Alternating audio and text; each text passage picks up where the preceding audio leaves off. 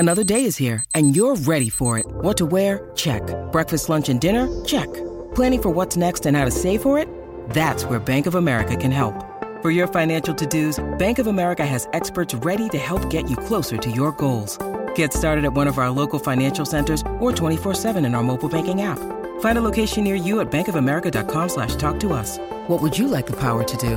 Mobile banking requires downloading the app and is only available for select devices. Message and data rates may apply. Bank of America N.A., member FDIC. Hey, everybody. We got a brand new MMA Roasted podcast. I'm here with Renato Laranja as well as Guy Mezger. We are at American Icon Autographs, AIASE.com. It's going to be a great podcast. Hey, I want to thank our sponsor, Blue Apron, the #1 fresh ingredient and recipe delivery service in the country. Look, their mission is to make incredible home cooking accessible to everyone, and they achieve this by supporting a more sustainable food system, setting the highest standards for ingredients, and building a community of home chefs. Blue Apron has established partnerships at over 150 local farms, fisheries, and ranchers across the U.S. And as a result, their seafood is sourced sustainably under standards developed in partnership with the Monterey Bay Aquarium Seafood Watch. Beef, chicken, and pork come from responsibly raised animals. Produce is sourced from farms that practice regenerative farming. Because Blue Apron ships the exact amount of each ingredient required for a recipe, they are reducing food waste. Look, cooking together builds strong family bonds. Research shows that Blue Apron families cook nearly 3 times more often. Those who spend a lot at restaurants at high-end grocery chains can now spend under $10 per person for a delicious meal. Their upcoming meals are seared chicken and creamy pasta salad with summer squash and sweet peppers, creamy shrimp rolls with quick pickles and sweet potato wedges, fresh basil fettuccine pasta with sweet corn, and Cubanelle pepper, as well as chili butter steaks with Parmesan potatoes and spinach. I'm telling you guys, me and my girl, we have Blue Apron night, and it is the best night of the week. She's impressed by my cooking. I'm impressed with her cooking. It's a great date night. It's affordable for less than $10 per person per meal. Blue Apron delivers seasonable recipes along with pre-portioned ingredients to make delicious home-cooked meals. They got variety. You could choose from a variety of new recipes each week, or let Blue Apron's culinary team surprise you. I love surprises, and they're flexible. I'm telling you, customize your recipes each week based on your preferences. And it's easy. Each meal comes with a step-by-step, easy-to-follow recipe, and pre-portioned ingredients can be prepared in 40 minutes or less, and it's guaranteed. They guarantee freshness, and I'm telling you, every ingredient in your delivery arrives ready to cook, or they'll make it right. So check out this week's menu and get your first 3 meals free with free shipping by going to blueapron.com/MMA roast. You'll love how good it feels, how good it tastes, and be able to create incredible home-cooked meals with Blue Apron. Don't wait. That's blueapron.com/MMA roast. Blue Apron, a better way to cook.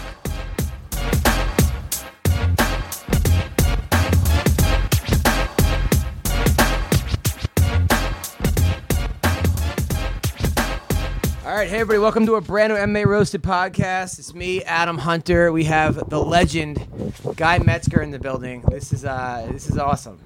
Legend, huh? Let me explain to you about legends. I'm actually not a legend. This is when you get legend status. Okay? It's going to be slightly embarrassing, but I'll go ahead and share it with you guys.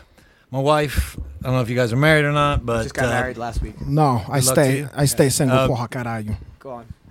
So my wife is telling me to take the trash out. Of course, I said, why are you bugging me? I've already told you I was going to do it 10 times. Let me get to it, right? Doorbell rings. I go answer the door. It's a Federal Express guy. I have to sign for this package. He goes, how do you spell your last name? I go, Mezger. He goes, Mezger? I said, yeah. He goes, are you Guy Mezger? I go, yeah. He goes, oh, my God, you're a legend. Oh, this is great. Oh, I can't believe this.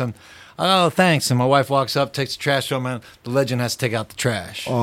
Wow. So you're not a legend until you don't have to take the trash out. That's how I look at it. No way. Legends don't take trash out. That's all I got to say. No, it just means you got a legendary wife as well. Yeah, my wife. She's a legendary ball buster. Yes. We also have Renato Laranja, 27-time world champion. Speaking of legend, porra. Yeah, how are you? By the way, how's everything going? How was your week? Hey, everything is going okay, my brother. I've been better, though. That fucking drive over here, this guy is trying to do the GPS and talking to Siri, and they don't understand his Jewish accent over here.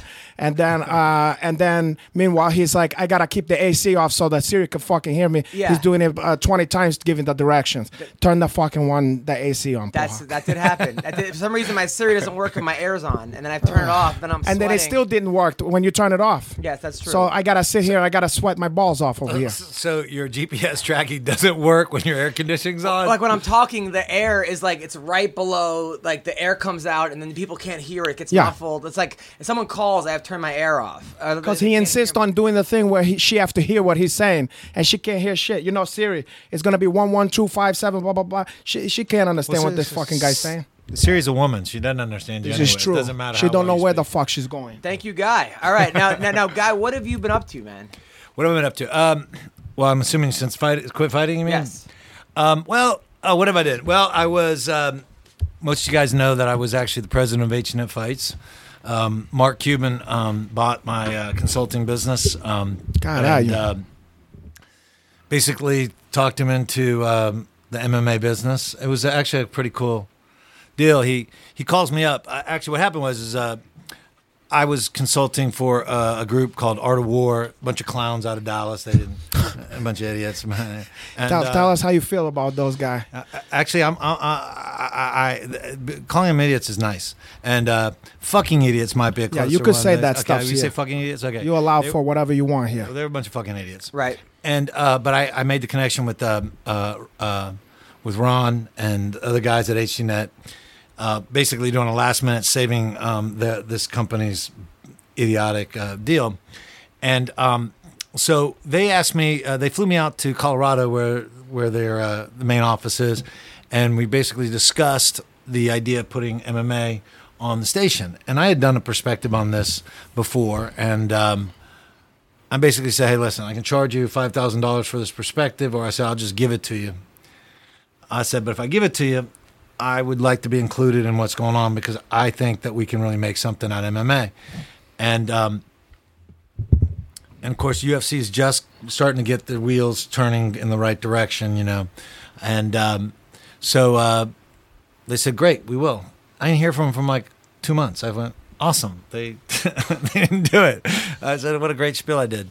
I should have collected the $5,000, right? But I get a phone call from Mark Cuban, and he's like, hey, Guy, this is Mark. Like, we're old bros, right? Like, we've been sitting around hanging out at the pool or something.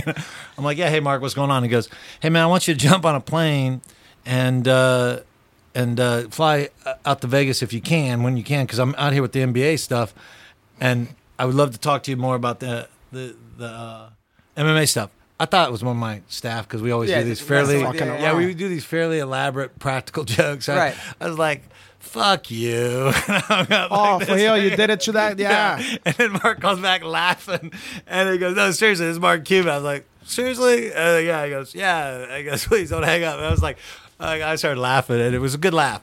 And so literally I flew out the next day, met up with Mark, and it was supposed to be like an hour meeting, and Mark is very enthusiastic and very energy driven, and we got him real motivated, and he was just like it turned into be a 5-hour meeting. Wow! And then Andrew Simon, who's still with Access TV, runs as the CEO, and he was there. He was working for another company at the time. Mark ran it by him. It was great. Mark says, "Hey, would you like to work here, Guy? Would you like to be this?" I'm like, yeah, sure, that'd be awesome. And, and he goes, well, you missed your flight going back home. He goes, why don't you stay the night here, and I'll just fly back on my plane in the morning. I said, cool. By the way, spending a night in Vegas as a billionaire is a lot more fun. Yeah, I can fucking imagine. Right. It's a little bit more go out fun. Gambling, you go to strip clubs. What do you guys do? Well, come on, I really this can't. fucking guy over here. Statute of limitations. Statute of limitations not quite done on some of the stuff. So okay. It was enough debauchery stuff. This fucking guy always trying to get people killed by their wife. I was wondering what happened. He said it's fun as a billionaire in Vegas. Yeah. Tell me about that. All right, so it was fun. So anyway, that started HDNet, and I did that for 5 years. I went to school back then, and I finished my my degree in medicine and medicine. Yeah. What kind of medicines they let you do? Actually, not that much, but you were smoking some natural medicine over there when you had your long hair, your long silky you went to Indian hair. Medical school? Yeah, but I got my PhD, not a MD, right? basically I'm a medical scientist, and but I am involved. I'm also a naturopathic doctor, and I'm involved in a medical practice. So You're a psychologist? No, you'd be an interesting case if we did. I can't imagine Right. that. I got a lot of personality. Yes. Wait. So Disorder. That's it. so back when Mark bought you out, I mean, was millions? Did he? No. It was like wasn't that day. It was just basically it was just a bonus to start the job, and so because it wasn't I mean my consulting business consisted of me. Right. It wasn't like he was buying a whole bunch of Right. assets. I like that. I like what they have at Access TV. I think they do a pretty good job. They do a real good job. They should have kept what's his name? I don't know why he left. The guy from Australia. Oh, yeah. The I'm not voice, quite. Yeah, the Chavello. voice. Oh, Shapaval. Yeah, I don't know why Chavello left. He was great. I'm not I don't quite know. sure either, to be honest. I've been out. Yeah, I haven't dealt with them in a long time. It was a great experience though.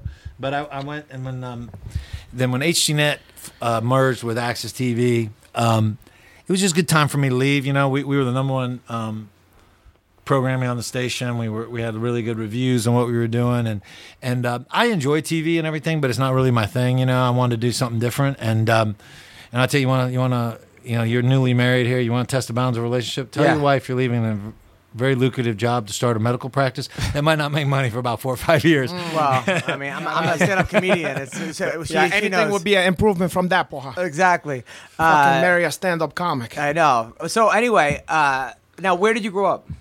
Well, mostly Dallas. Mostly Dallas, and you started karate and kickboxing. I was a wrestler, actually. Wrestler. You Yeah. wrestled high school, college? Yeah, both. Oh, what Well, college wrestle for? So I wrestled Southern Illinois, Edwardsville. Oh, nice. Where- Where, D2. that was in Japan? Sonomoi? What is that? Southern what the Illinois. fuck he said? Oh, I thought he said Sonomoi. You're a wrestling school. Southern Illinois. We're not talking about Japan pro wrestling over here. And then when did you first link up with the Lions Den? Oh, well, that happened. Okay, well, Well, what happened to karate class? You're just skipping all that shit? Yeah, because I always thought your background was karate. I didn't realize wrestling was your background. I mean, I started wrestling. Actually, you want to hear a quick story about how I got into wrestling? I was 8 years old, 1976. None of you guys were alive then, except for you. Yeah. Boy, take it easy over here. He was 21 back then. Take it all the easy. The ageless one over here was around, but the You're rest going of to you give a guys lot of women a heart attack out there. I told them a lot of different shit. All right, go on. Sorry out there. So the Rocky movie came out, Yes. and it was an amazing movie. You mean Hockey 3? Because there wasn't no fucking wrestling in the first one. Yeah, Rocky 3 had Hulk Hogan. Yeah. Thunder Lips, okay? Right, go on. The ultimate male versus the ultimate meatball. Yes. All right, go on. It was an amazing movie, and everyone was cheering on it. I mean, I was one of those kids that just on the chairs cheering it was the best. Yeah, It we was beat by up far the a black great guy. movie. Yeah, we can finally have a white guy's gonna win. There was a fantasy story about a white boy being a heavyweight champ back then. Go on. But anyway, so I was going to be a boxer, Right. and back then, every rec center had boxing, and so I joined the boxing team at the local rec center. About 3 weeks into it, coach said, "Hey, you wanna spar?" I said, "Of course I want to spar. I'm Rocky Balboa."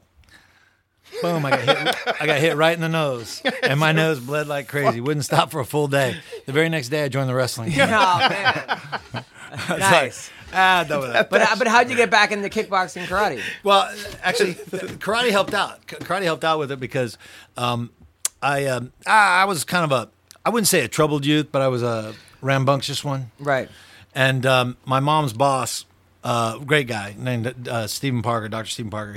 Great guy. He suggested that maybe I should also do karate on top of wrestling. Oh, wow. And so he took me to a karate program, and it was a great program. I mean, the karate school I was at had 5 world champions that competed, world kickboxing champions, and What karate program? I don't remember. In the 70s, it was what channel was that one? No, not the program, like the karate, the actual program he was in, not a TV program. Exactly, but what program was you on?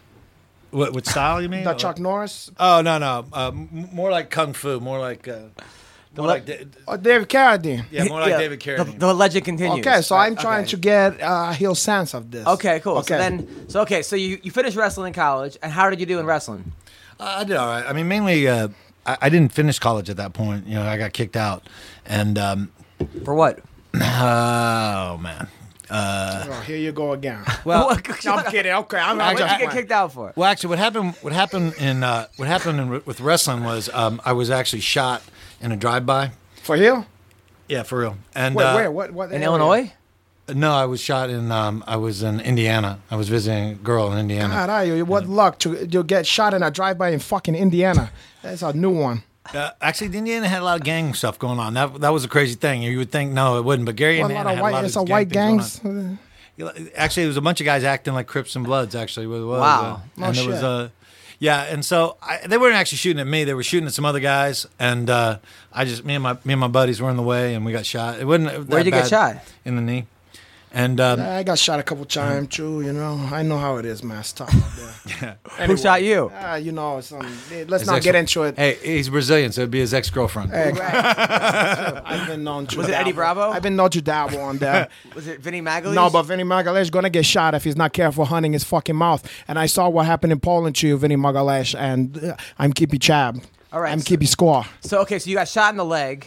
So wrestling season was done then. Yeah. And so it was actually, to be honest, I was cutting so much weight back then that I was actually happy. When you're happy to be shot, once I realized this is a relief. Once I realized that I wasn't hurt that bad, I was like, I don't have to fucking make weight. Oh my God. Because I signed my letter of intent in wrestling at 157 pounds. But you see, I was real young. I just turned 17 when I finished wrestling season.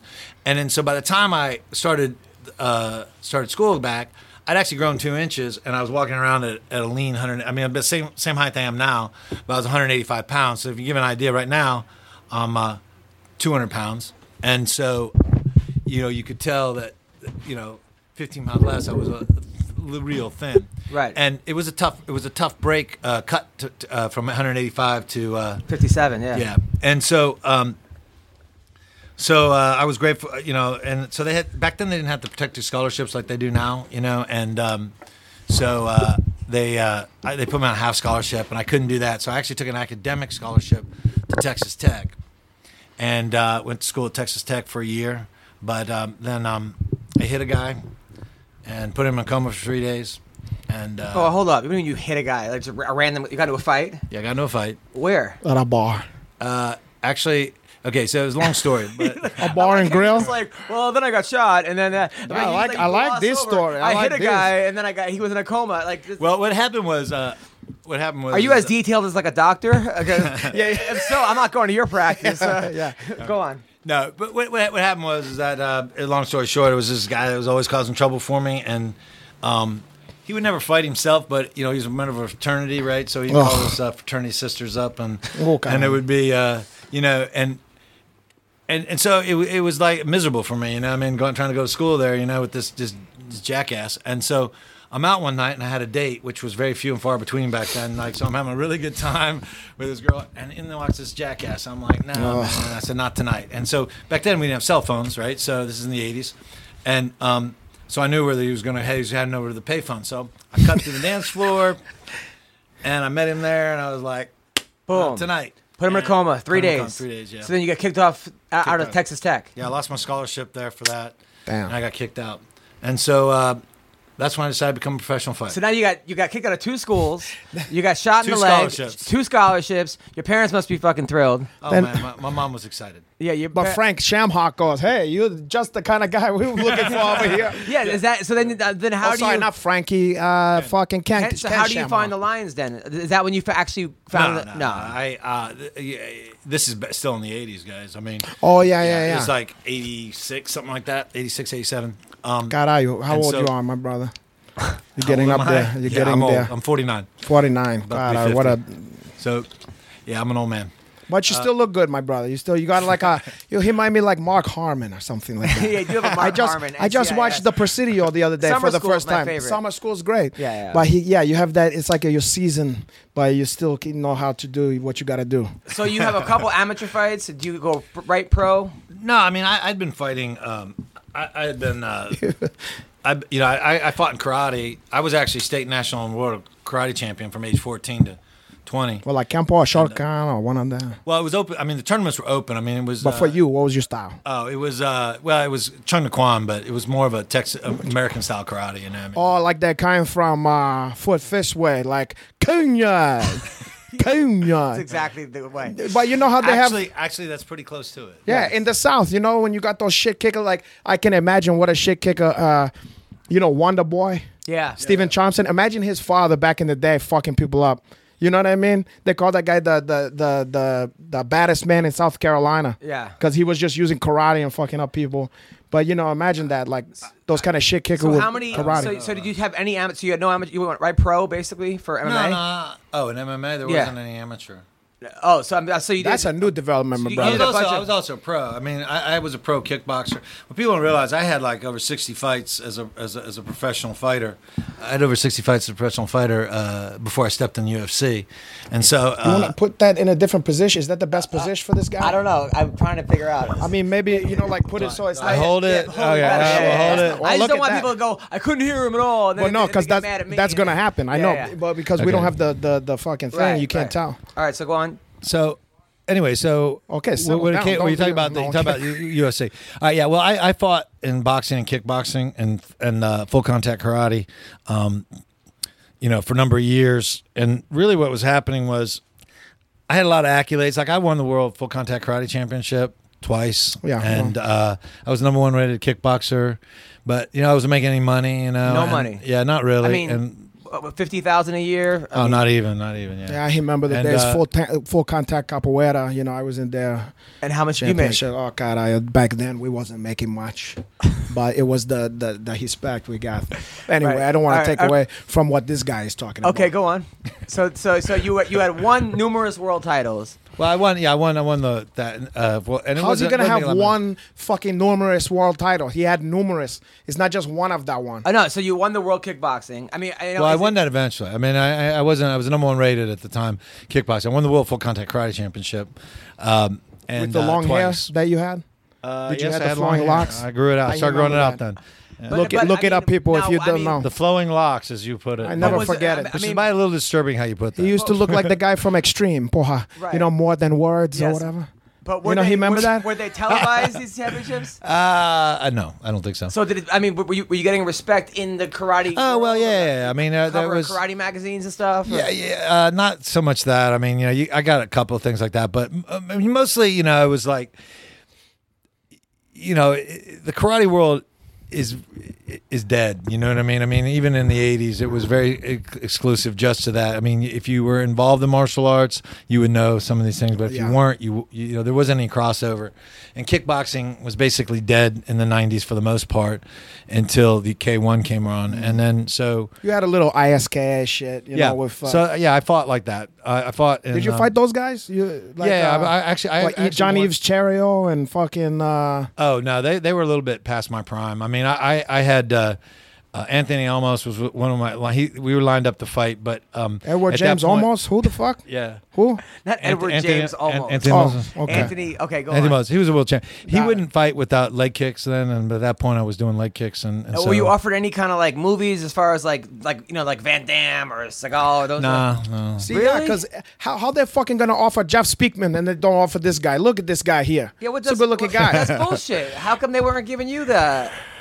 You know, Man, it's I didn't have the right agent. I guess. unbelievable. And he had the hair, which was the key.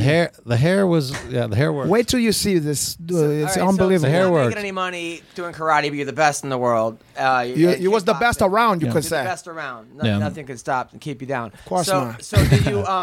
So then what? Now the MMA thing. Well, that came about because basically what happened was I was like 25 when I saw the UFC, and I was like having to come to kind of a crossroads. What am I going to do with myself? You know, you get that age at 25, and even though you know when you're my age, you think, oh my gosh, you have forever, right?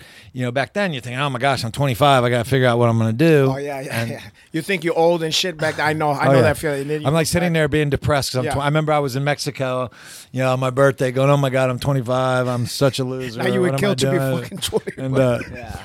so basically, when I saw the UFC, I was like, I could do that, you know, because I was also, like I said, I was a high school All-American. I was an AAU All-American wrestler. I was the number one rated kickboxer in the world. I was also a national level judo player. So I had I was watching these guys and I thought, oh, man, they're all one dimensional. None of these guys have, you know, a huge amount of skill sets outside of their discipline. I said, I could beat these guys. And so I thought, okay, this is my game plan. I'll try to fight in the UFC. And because I knew they were going to close down the no rules format. You know what I mean? I knew that was going to be a thing of the past pretty quick. So you might as well kick some people in the nuts a little bit and stomp some eyeballs out. Make a name for myself. And then I thought, okay, what I'm going to do is I'm going to retire after winning this thing and, and just say, well, I'm the guy who fought in this crazy tournament. And then... Did they have weight classes yet? No, huh? Did you want it to be no rules or no?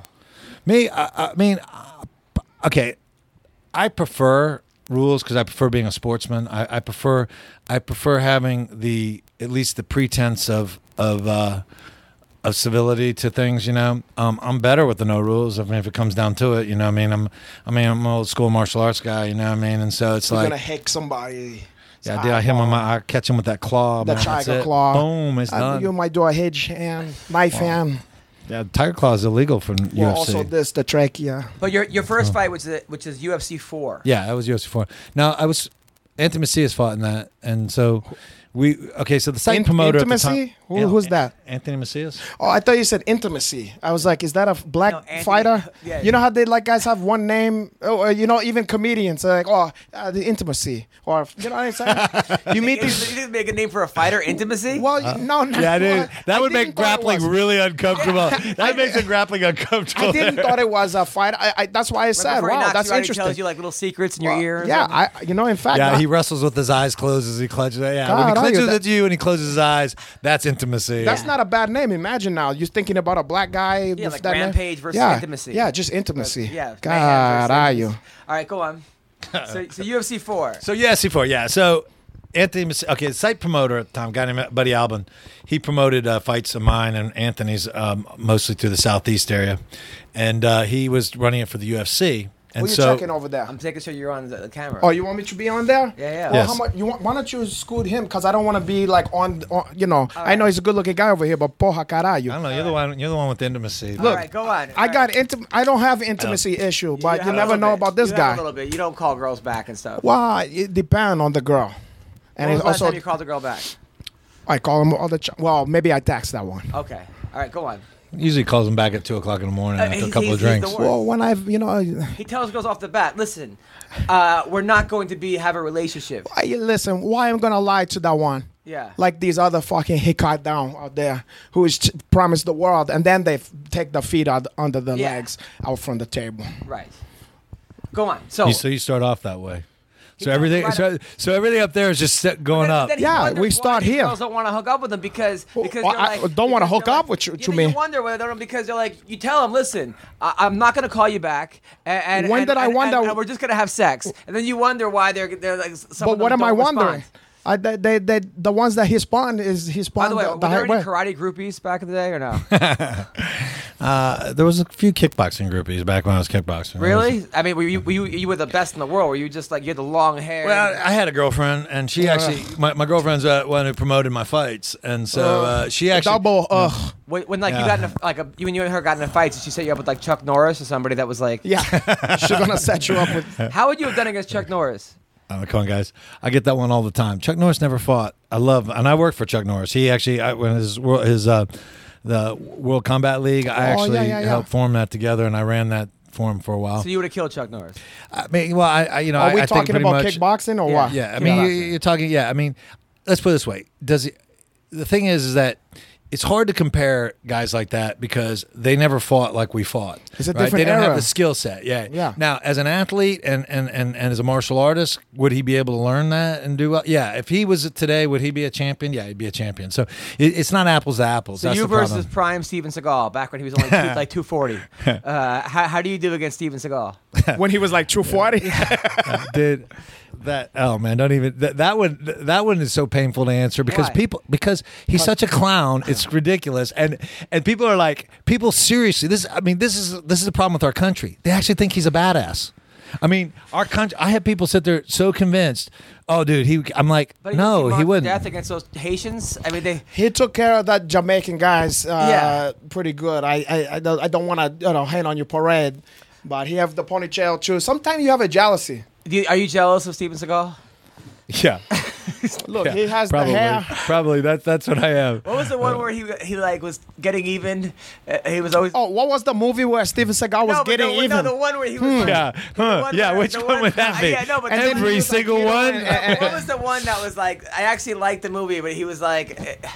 It was his like cousin or something. I know actually, the very first Steven Seagal movie was really good. Everyone after that sucked, but the first one was really good. I beg to differ. I think the one he's talking about is Out for Justice, where he did the best Italian American accent, and this fucking guy's over here acting like a fucking brajol. He come and smack somebody up. Yeah, that was what I was talking And then one of the fucking dumbest shit.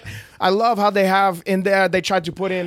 You saw that movie where he's like Italian American. Oh, he always plays an Italian American. He's a but Jewish like, guy who plays Italian but American. You know what I mean? This one, he's a really fucking Bensonhurst or whatever. Yeah. He's like, I got an accent like this over here, and he comes in, he's overdoing It was the worst villain. Too. It was the it was what was the fuck? Not Treat Williams. It was some I can't hear. William Forsythe or whatever. Anyway, and he goes into the fucking pool hall and he's talking shit to these guys.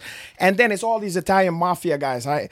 And then they got a guy dressed up in a fucking, they got Dan and Assange. And Assange, okay? But he looks a real Italian. That's what I'm saying. That's an Italian guy. So they got all these Italian, and then they got Dan and Assange in like a wig and a fucking like Sergio Tacchini jumpsuit. Yeah. And like gold chain. And then all just so that he can have a stick fight, with fucking Seagal. Yeah. Okay? But then they go, it's so contrived. They go like this, like he's fucking up everybody, and they go, "Hey, Sticks, get him!" and fucking Sticks comes over and fucking, and it's it's embarrassing, but it's also the best stuff on earth. It's so bad it's good. It's beyond good.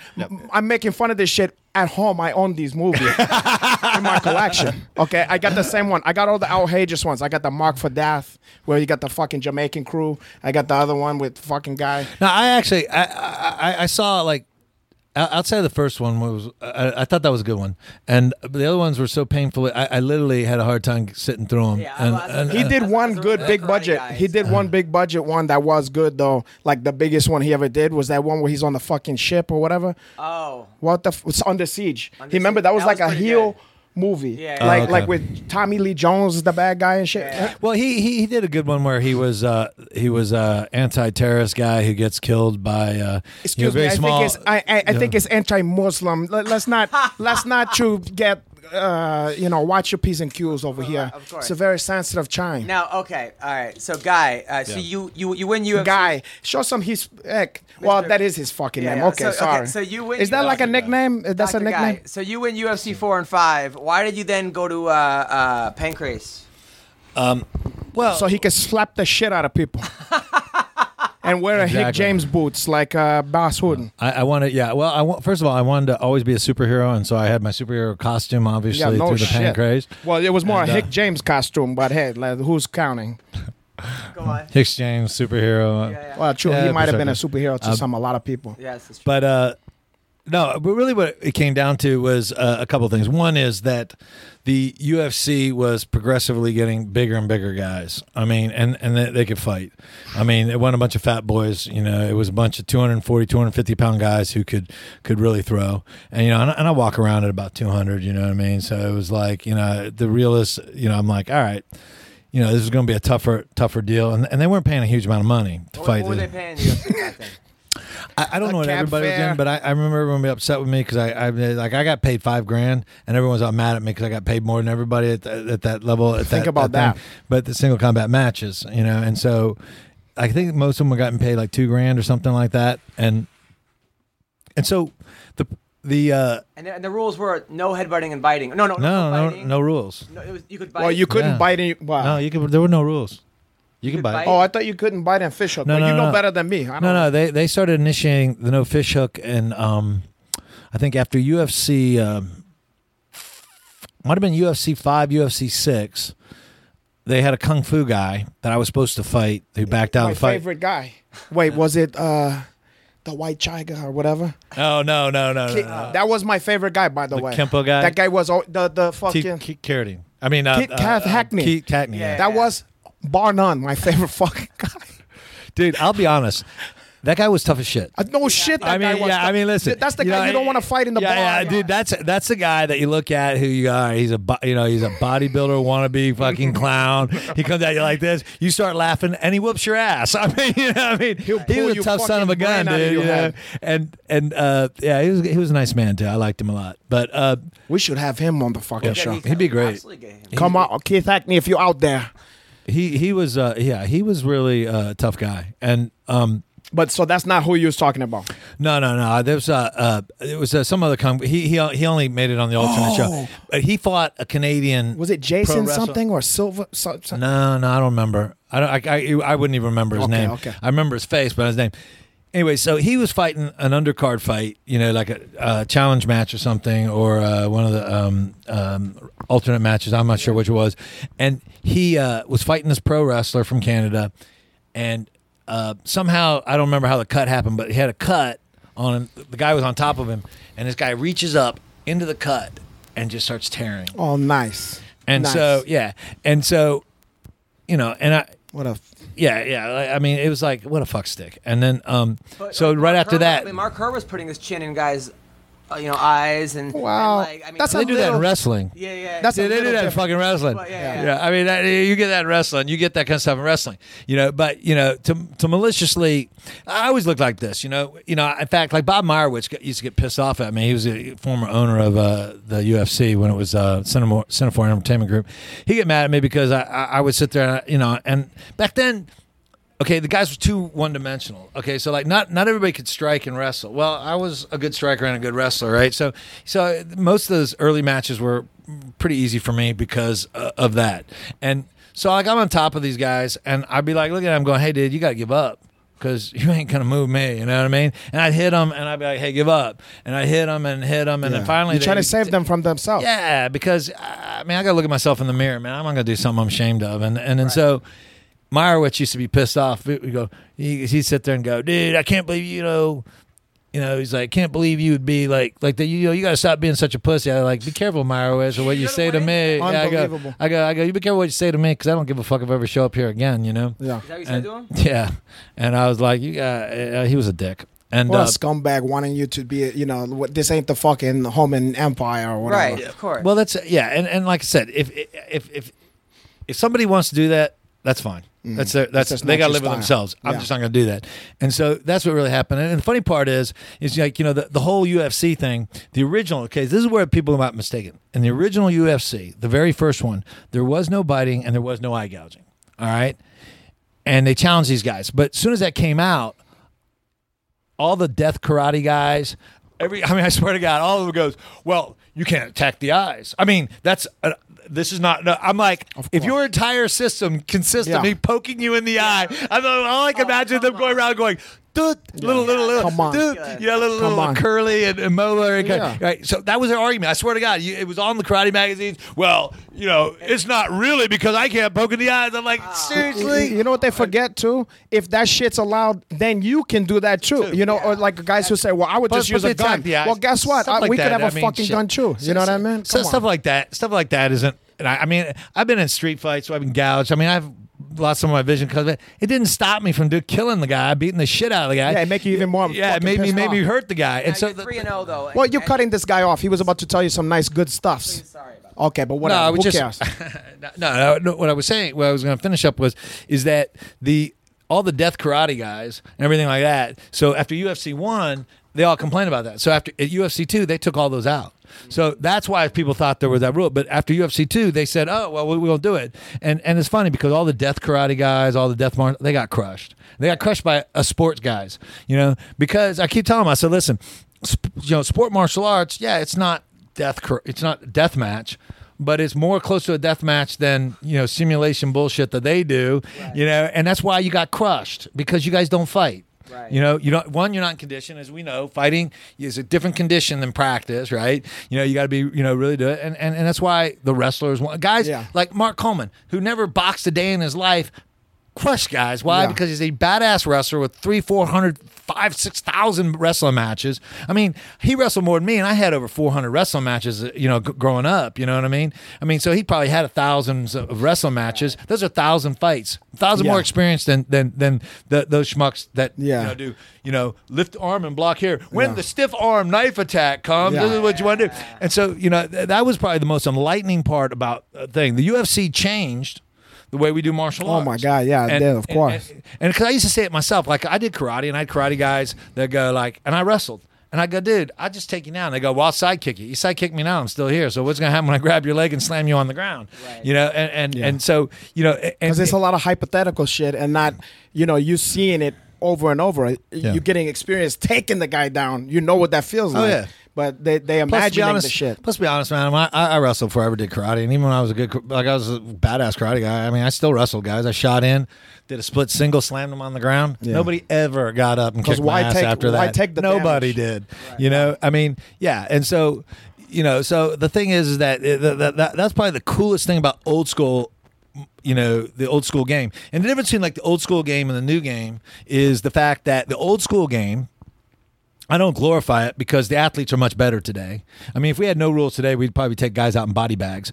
But the thing is that because no one knew how to train for that shit. I mean, how do you train for freaking no rules, no time limit against a guy who knows how to fight? There were also some very good athletes back then. I mean, Coleman. Well, oh yeah. Well, no. I'm not. Oh no. I think the athletes today would win today too. I mean, I was one of those athletes back then, and I was, I was at the beginning and and I fought all the way through to the MMA rules. I went from NHB to MMA, but I think the difference that the real difference in whether you like it or dislike it is the fact that you had to finish fights.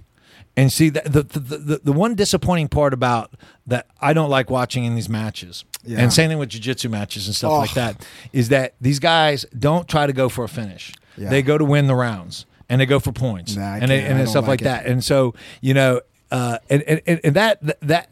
so the reason that it's so much different is because you didn't have a time limit and you had to finish the guy. It was going to go forever until somebody got stopped, right? Yeah.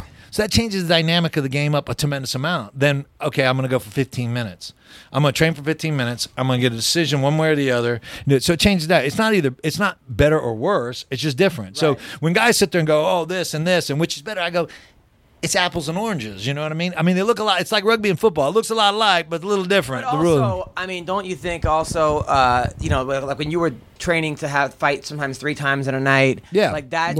Plus, you didn't know what you were fighting. Yeah. I mean, you signed up, and it was like, oh yeah, then we got, and then they go, then they make the announcement. Everybody's in. Okay, we got a jiu-jitsu world champion, we got a boxing world champion, we got a kickboxing world champion, we got a judo world. You're like, oh shit, now I got to prepare for this, and and like you're fighting in 6 weeks, So you're like, you wasn't choosing you guys and shit. Yeah. So you're like, so you're like, it's like I said, you make the comment about my cutting my hair, right? Well, I wasn't worried about my hair against the other guys, but then when the tournament, Art Davies, calls me up and goes, hey guy, we want you in the tournament. I go, well, who's in it? He goes, well, we're not. Art, tell me who's in this. Come on, I've been around.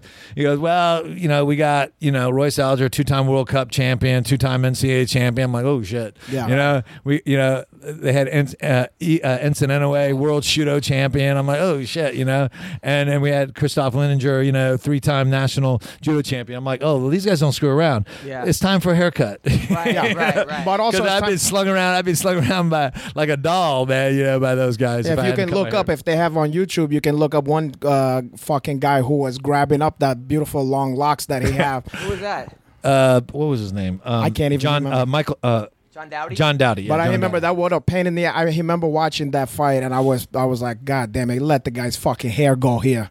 Now, your fight with Boz. Yeah. Was that one of the toughest guys to figure out? Was Boz Rutan just because it was... No, I know how to be Boss. I mean, it was just the matter of the rules. I mean, Boss is just a great athlete. He caught me in a kind of a funky heel hook kind of thing that...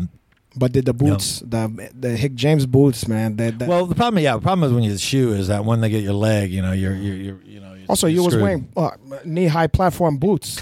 I mean, what the fuck else you gonna get heel hook? It's screaming down. Yeah, well, the shoe, the shoe really was the main problem. If you who made that shoe? Florsheim.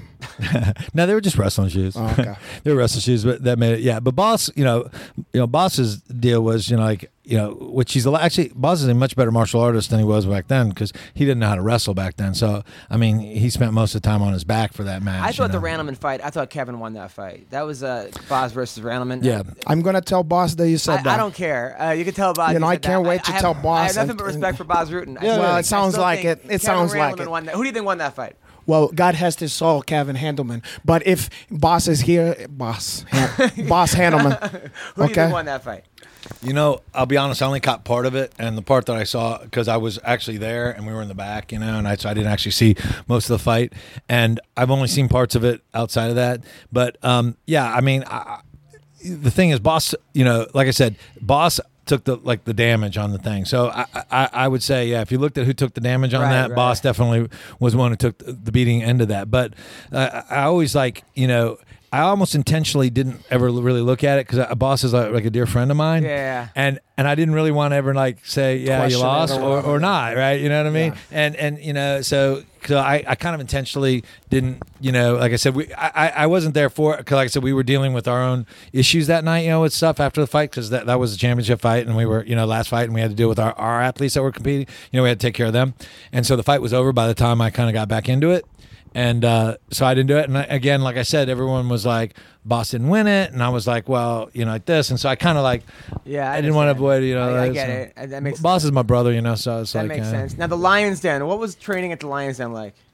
Well, it's funny. I'll tell you my experience with the tryout, the infamous tryout. It was actually kind of I met them at UFC 3, because they had me fly out there because I said I got to see this stuff in real life. And dude, it was a circus. I mean, Chemo had a bunch of freaking juice bag douchebags there that were just like things. When and he had the cross. Yeah, well, that part. Was later? Was that later? That came in the event. We're talking at the hotel. He had 15 or 20 cronies. They're all a bunch of big fucking douchebags. And they were giving you a hard time? Or like not? Huntington Well, they were Beach giving everybody a hard guys. time, yeah. And But I thought he was a man of God. Well, I'm sure they all were, but they're all a bunch of hypocrites is what they were. And God, we're gonna pretend he didn't say that. Go on. God will forgive me. Whether he forgives them or not, I don't know. Right. But I can't believe you said that. But anyway, so and then of course the Gracies, the Gracies were all had the flare up too, and so everybody. What do you mean by the flare up? Oh, they were. Oh hell, man! When Chemo ran back in the thing, the whole Gracie clan and all the guys, they were going to go to war. They were going to beat up everybody. Literally, I remember going, "You're out of your minds, guys. You're going to go attack the group." And they're like, "They disrespected us," and I'm like. This is America. And I said, this is America and this is the South, okay? Yeah. You look Mexican, they're going to shoot you. But I thought you said that the Gracies had the clan with them, so. Not the Ku Klux Klan, the Gracie clan. The Gracie clan. And so, I didn't know they had a clan as well. I'm confused American history. Don't you think the Gracies would have beaten up all these juiced up roid heads? Probably, yeah. But but it would have been it would have been another black spot on MMA. It's not like my brother, African American spot. Yes. You're batting 1,000 over here. All right, go on. Yeah, I mean, it was bad enough. We were catching enough flack about enough. And it was so crazy going on there. I was like, man, I don't know if I want to be involved in this, man? Because I always considered myself the fighting aspect of what I did as an athlete. I mean, I like the rules. You know what I mean? I liked it just because for my own sense of common decency. I like to think of myself as an athlete, not as a killer, right? And so the And what hotel are you guys at? By the way, is this like at the Motel 6 where this is going? No. This is a really nice hotel. I remember it was in Charlotte. I don't remember the name of the hotel, but it was nice. And so it was like a head hoof in or something like that. Maybe.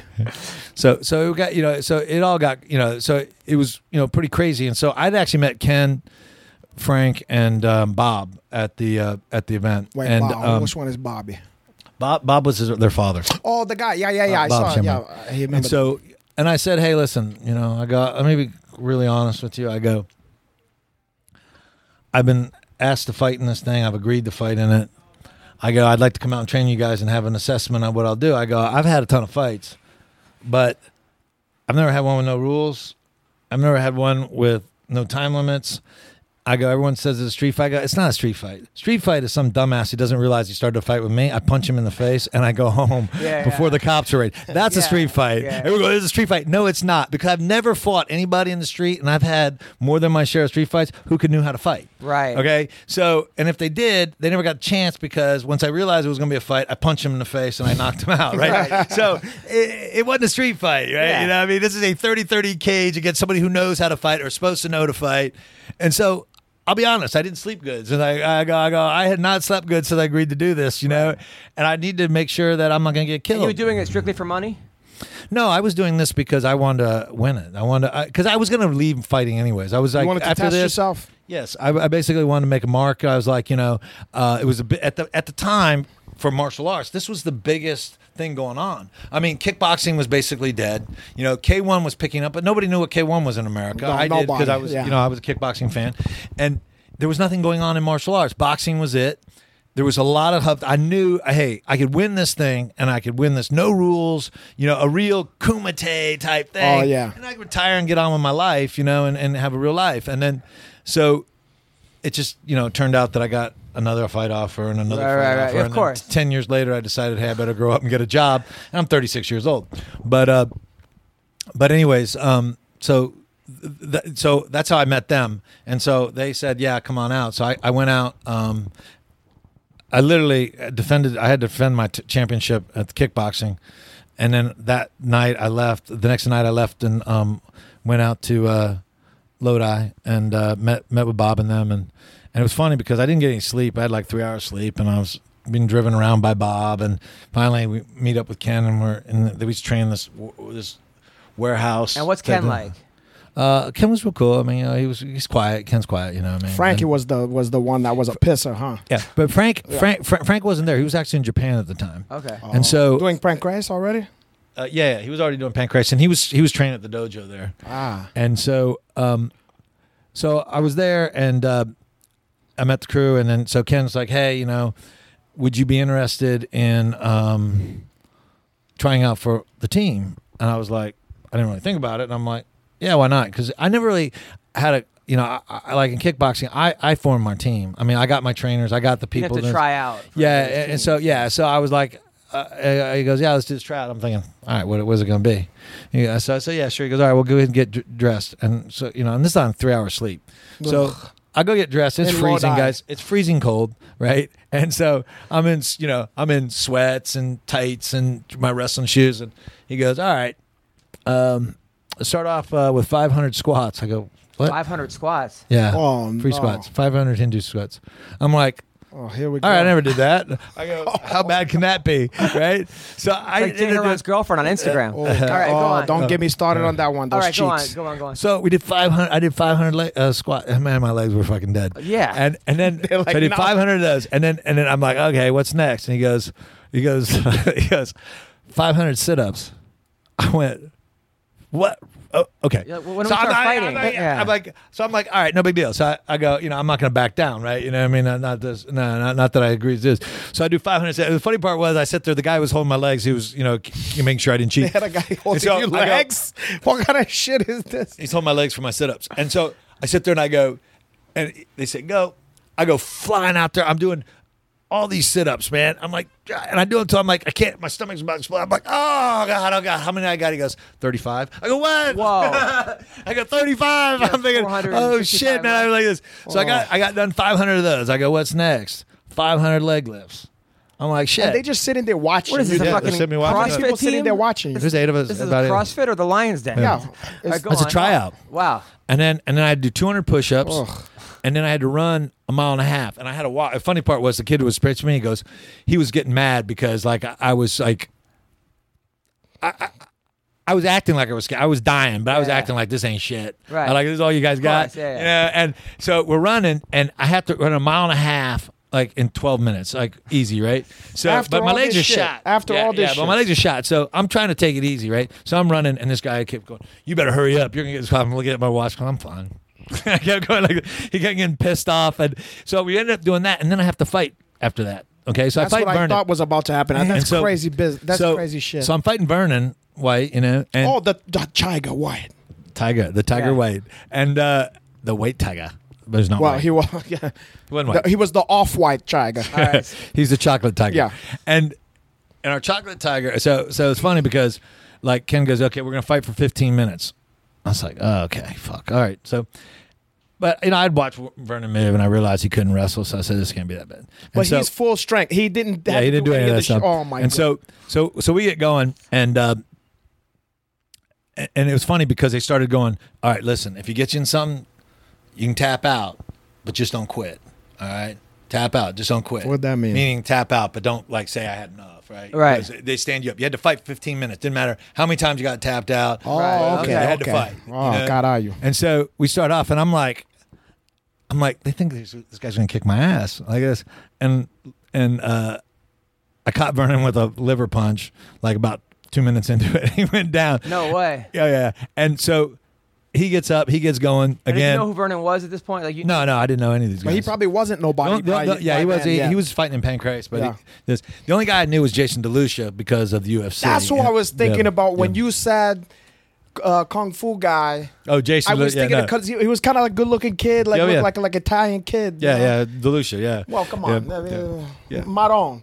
What is this? All for justice, porra, All right. caralho. Okay. So okay. Don't make me call so you sticks dropped over Vernon here. White. So anyway, so we ended up fighting. Like I said, he couldn't really wrestle, and so I just used my wrestling basically overpower him. But I remember like they were like, it was funny because then it started going instead of like trying to cheer me on, they're trying to cheer Vernon on. no way. Yeah, like come on, Vernon. And then so at one point they go, you can hit him when he's down because I mounted him, right? You Yeah. know? And I looked over at Vernon. I was like, I leaned over, like I was like, hey, dude, don't worry, I ain't gonna hit you. Is he wearing headgear or no? No. Hell, come on, my brother. You think they're gonna have headgear after No. this story? So, Go on. so I leaned over and I go, I leaned over and I go, hey, dude, don't worry, I ain't gonna hit you. And when I get like this, I lean up and Vernon punches me from the. No way. Oh, I'm you like, dirty motherfucker. Well, it was open hand. It was open hand with the thing, but he open hand right Still. in the face. I'm like, really? so I started going to town on him, and so the thing was there was a clock in the back of the thing, right? It was this obscure place. So I kept looking at the clock. I was like, oh shit, 20 minutes has gone by. So I tell him that 20 minutes. Yeah, has gone by, whatever. And literally, I went for over 35 minutes. Wow. I was so sore. I literally couldn't train for 2 days after that. So after that, you were part of the team. After that, I was part of the team. Now your first fight against Tito. Did you know how good Tito was? Or? No, I didn't know anything about him. I knew he was a wrestler. I knew he was a state champion wrestler, and but I didn't really know much about him. You know, in all fairness to Tito and the stuff, you know, he was hanging around a bunch of clowns, you know, with Tank Abbott's people. But you know, he wasn't a clown. He was a really good fighter. But how much was that like rivalry between his team and the Lions Den? Was that? There was nothing really going on with that. Okay. I mean, the fact that you had Tank, who was always just causing trouble for everybody. You know, what I mean, he was just a walking troublemaker. That's hard you to know? believe. I know. But didn't Sweetheart Tito guy. have a shirt saying you were his like guy? No, that happened in UFC 19. Oh, UFC 19. That Because was the he rematch. he was killing everybody, and that was the one guy that fucked him up. Yeah. But when he's wearing that shirt, are you just like fuming? Did that get to you, or did you laugh at it, or? You know, I don't know. It's like one of those things where like I was like, seriously, dude. I mean, fuck, you know. And I made a bad decision taking that fight. You know, a couple things. One, I'll be honest, I underestimated Tito. And You mean the second time? Yeah, the second time. Because as much as everyone thinks like that the fight where I caught him, I was like, I was never hurt or never was in danger. I mean, as much as he had hit me with those knees. I mean, it was just like I wasn't ever hurt at that thing. You know, and I was just like, I'm not going to have a problem with this guy. And I didn't train the way I probably should have. And to be honest, I was sick and I just underestimated him. I didn't think I would do it. And I paid the price for it, and so it's weird, I mean, Tito and me we're not blood brothers or anything, but it's funny because we sit around and talk about our kids now. And Oh, nice. Oh, you friends with Cheeto? yeah. Wait, where you live these days? Well, I live in Dallas. Okay, but you I run into them, all the different events. I'll run into them, and so and it's funny how time changes things. I Of think course, you guys got I think a kids lot and of Tito. stuff. I think a lot of Tito's would probably want to do things differently. If he did, things. I think he got an appreciation for, what it took and respect that it took to do it. I think that he didn't really have it first. Now you fought, some legends between Vanderlei Silva, Chuck Liddell, Sakuraba. Yeah. Who was the best guy you think you fought? Oh man, I mean, it's so tough to put because he's brought something different, and like Chuck. He was one of the toughest guys I fought, and he was the hardest hit. I've never been hit that hard, and in fact, I've never got actually knocked out. I've been hurt a couple times, but I never got knocked out. He knocked me out, and he could take a shot. I knocked him down in the fight. I hurt him several times in the fight. That's a barn burner. Yeah. I knocked him down. I knocked him. I knocked him down once, but I hurt him several times, and he still came back and got me. So I'd say he was my toughest guy. Yeah, he was by far the toughest guy I had. But you look at like who I think was the smartest fighter out there. Sakuraba by far was the most clever fighter out there. He was most dangerous. With him, and as much as the whole bullshit with that thing. Is like. I was a spoiler. They brought me in to lose. They gave me 2 weeks to go on that fight. Literally, a lot of squirrely shit. Dude, I believe it or not, I had the flu and a broken foot on that thing, but they gave me so much money as I fight anybody 15 minutes. And that was the deal. See, they didn't realize the contract, and other guys had the contract, it was 1 15-minute round. There was no overtime. You make a decision. But they were trying to set up the whole Sakuraba versus Royce Gracie deal. And suddenly he loses to me, and they change everything up, right. Which is typical over there. They don't have a boxing commission. What do you think about like Amanda Nunes last week pulled out of her fight because she had mucus? She had a problem with like mucus. Do you think these guys or girls now? It's just like, would you ever pull out of a fight day of the fight? I've never pulled. Listen, I fought times when, like I said, I should not have taken the fight with Tito because I wasn't feeling well. That Sakuraba fight. I literally was recovering from the flu. That's me. I'm not going to put my judgments on other people like that because I don't know what was in her head, right? I don't know what it is. Now, on the surface, I'm thinking she probably committed, job suicide now because she's going to have a tough time. She's going to have amazing fights to get back on the card on the thing because she's become unreliable. And, the one thing with me, I was never scared of anybody because I figured I could figure out I can beat anybody. I can figure a way. I have no delusions about how great of a fighter I am, but I'm one of the smartest fighters out there. And I understand my skill sets really well.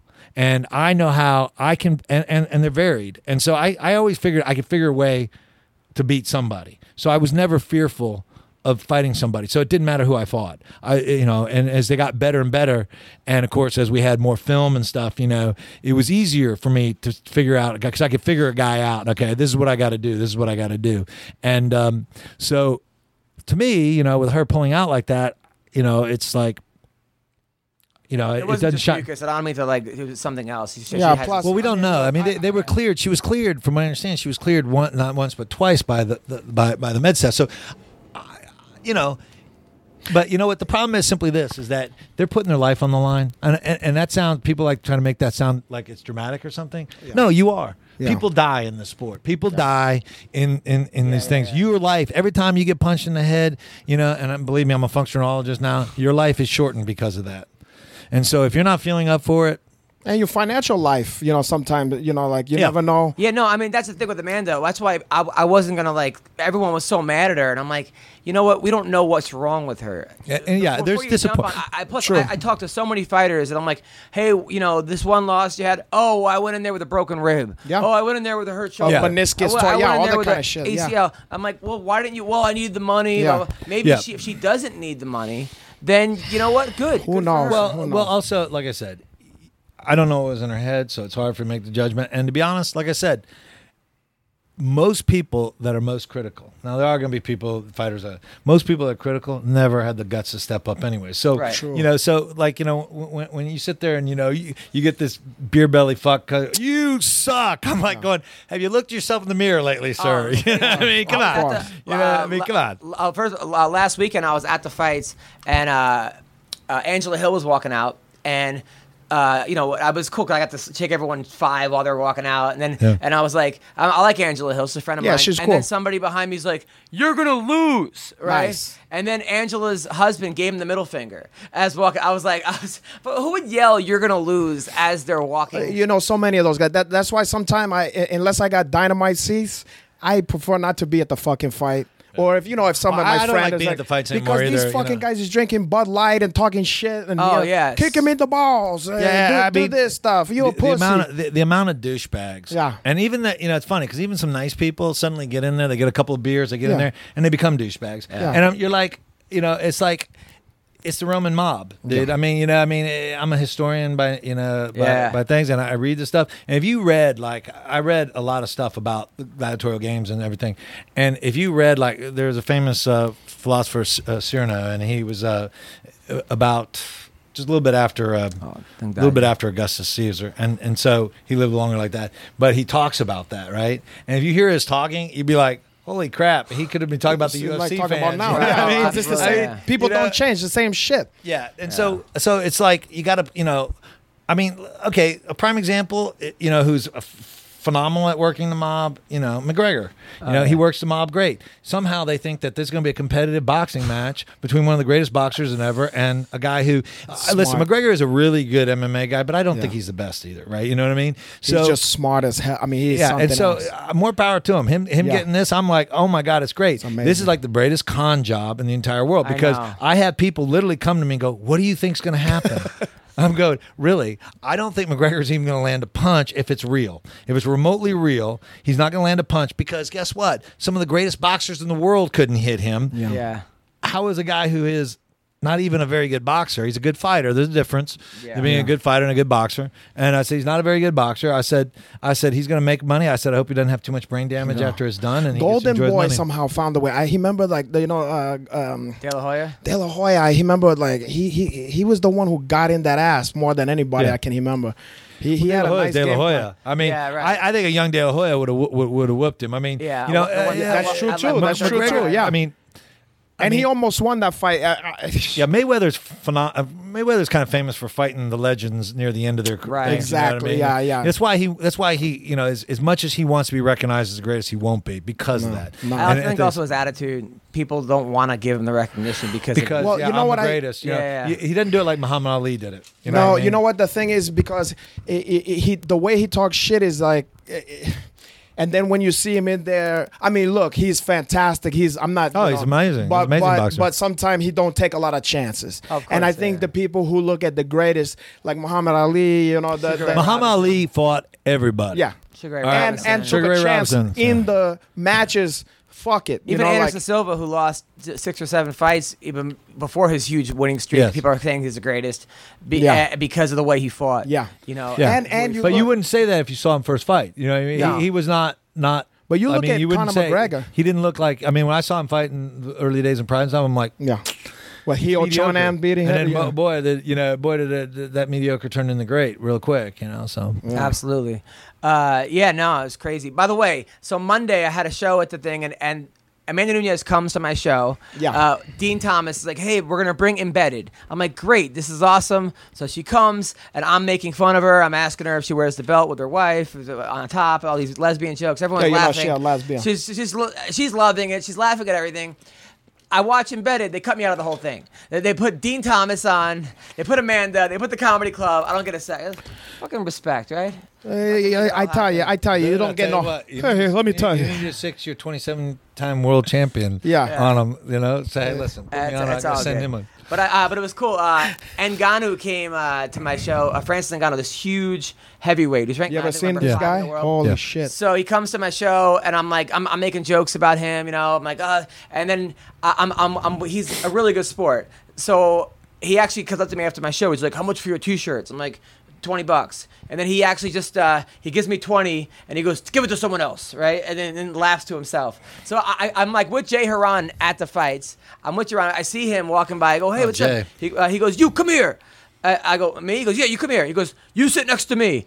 Unfortunately, I had to go because I had to do my comedy show. So I gave the ticket to Jay, and Jay sat with him. But it was one of those things where every time I take off a night to watch a fight, it's like Woodley Wonderboy 2. It's like the crowds are booing, they're throwing things. Yeah. So but every time I leave early, of course I'm leaving, and it's Michael Johnson No, versus you Gaethje. missed the fucking Gaethje. Yeah, fight of the year, and every single fucking Did you see that time. fucking fight? Oh, no, dude. Did you see that fight? Yeah, I saw the highlights of Oh, it. Yeah, God, that was a that was good one. amazing. That was a fight. good fight That for was one of Gaethje, the but Michael old good Johnson ones. is probably his fight IQ. He could have won that if he just would have stayed away and just picked him apart. After he first had him on Queer Street. The whole No, fight. I'm saying yeah. the first time he had him, Yeah. then he goes in, Yeah. and grapple with the. I can't. You look, No, right. like again, It's I'm easy at home. for- Yeah. I'm at home, my feet up. But I had a feeling that might happen because Michael Johnson is the kind of guy to get into a war with Gaethje. Yeah. He just has that like, all right, you want to get into a war? Let's Yeah. get into a war. Yeah. See, that's the problem with things is that with these guys, and what I try to emphasize with the athletes I work with, I said, man, there are two kinds of athletes: tough ones and smart ones. Be a smart one. Yeah. The smart ones rely on being smart to win the fights, and tough ones rely on being tough, and tough wears out. And I tell people all the time, it's like what people don't realize is I had really two careers. So I had 60 fights going into UFC, and I had 60 fights in MMA. There's some that aren't on my record when they did these Same- fights in Oklahoma. Same and stuff, stuff's with me. Yeah. A lot of my fights but- ain't on there. Yeah. But I've had 145 professional fights. You know what I mean? Yeah. And the reason you can have 145 professional fights because you're smart enough not to get hit that much. And that boxing lesson I got when I was 8 years old had a profound effect on me that I didn't want to. You also regret. left on a win. A lot of these guys that they win and they don't say, okay, I'm good to go. They go, hey, I won. I could fight again, and they lose. And It's then like they go- Vegas. And they go, It's- I don't want to leave on a loss, and they Yeah. fight again and Yeah. again. Well- and next thing you know, it's 6 losses in a row, Yeah. and you're BJ Penn, and you're like, people are Hey, like, well, careful what do you're saying I over love here. BJ Penn, but Well, I what do does he too. have to prove?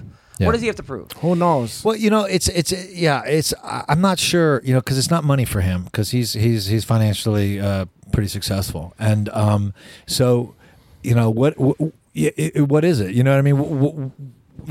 What makes you do it? It's like I'll be honest. When the fight business, when I was going to, it's like I was done. You know what I mean? I mean, I was like, it's like if I don't have to punch somebody in the face for money, I'll be okay.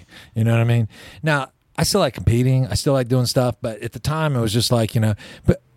For me, it was 17 years and a lot of fights. I mean, a lot of fights. Yeah. 145 is a lot of fights, right? Yeah. And so I was just done. And high school wrestling matches and college wrestling matches. judo making and sambo, weight. and I mean, And shit, street yeah. fightings, Yeah. But don't you see these guys? Those are still fun. But some of these Okay. guys, Of though, course, my Gary. Yeah. By the way, we got to talk about the fact that a couple years ago there was a woman being assaulted. I got my thumb cut off. You got your What? thumb. Now you went up to the guy. What, they put it back? The guy had a knife, Reattached. Let me to see that. and you beat the living shit out of this guy. Yeah. What happened? All right. Well, another great display of manhood, not mine.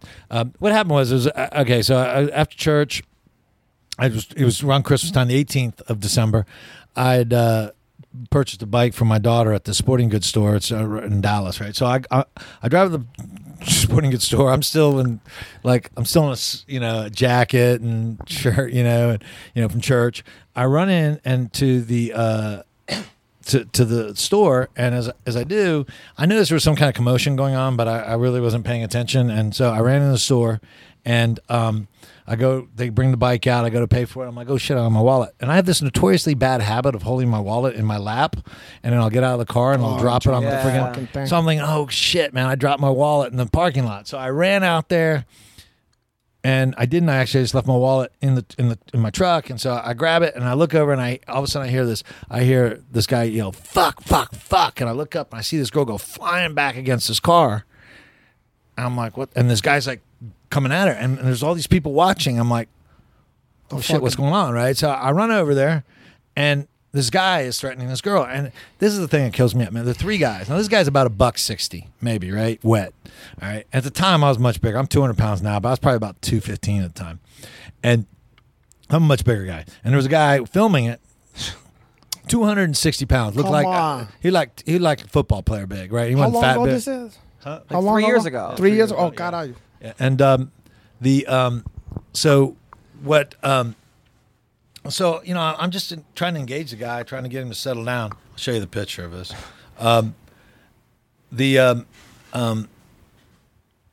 So I'm not trying to settle him down, and he's like, if I had $1 for every time I heard someone say this, you don't know who you're fucking with. Everybody is that guy. Yeah, okay. Yeah, but you don't know Because the guy who you really don't know, that's the one that start fucking you up, and you find out that you shouldn't have fucked with who him. says that's a You guy don't tell him. Mezger? Like you don't know who Because you're he don't know. Oh, really? I fucking obviously he don't fought know. Chuck Liddell and Yeah. Sakuraba. Well, he don't know that shit. If he won knew that, UFC he would 3 have and 4, apologized. 4 and 5, whatever. All right, so what happened?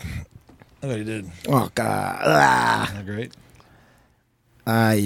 So the guy says you don't know Look who at that. You can see the tendons Wow. and stuff. And we're looking right now at Maybe- your thumb. Should I bring up to the No, the camera? camera's off. The fucking battery ran out. so- like 5 minutes ago. Why you got the didn't? first hour. Why you didn't tell me that? All right, go on. The second hour, I had planned a lot of stuff. All right, go on. So then what happened? So all right, so the guy starts. All right, so I turned around this lady. I go, "Has anybody called the cops yet?" She goes, "Yeah, I just called the cops." All right, so I said, "I go, listen, dude, settle down. Cops are on their way. You know, nobody's hurt. It's Christmas. It's chill." He goes, "You called the cops?" I go, "Yeah." And he starts charging at me, and so I'm like, I just grab him and sling him. I go, "Settle down, dude." And he comes at me again and he kind of locks up, and I had a bicep trap on him, an overhook. And I was like, "Settle down, dude." This, and he bites me. And so I threw him a head and arm throw, and like I said, man, I was 215 at the time. He was like a $160, dude. It was like he landed right on his head, knocked him out. I thought I killed him, and I would have just normally. This is where video cameras suck. We had this big dickhead who wouldn't interfere, but he's filming the whole thing. Right. What a piece of shit. And I'm like, shit.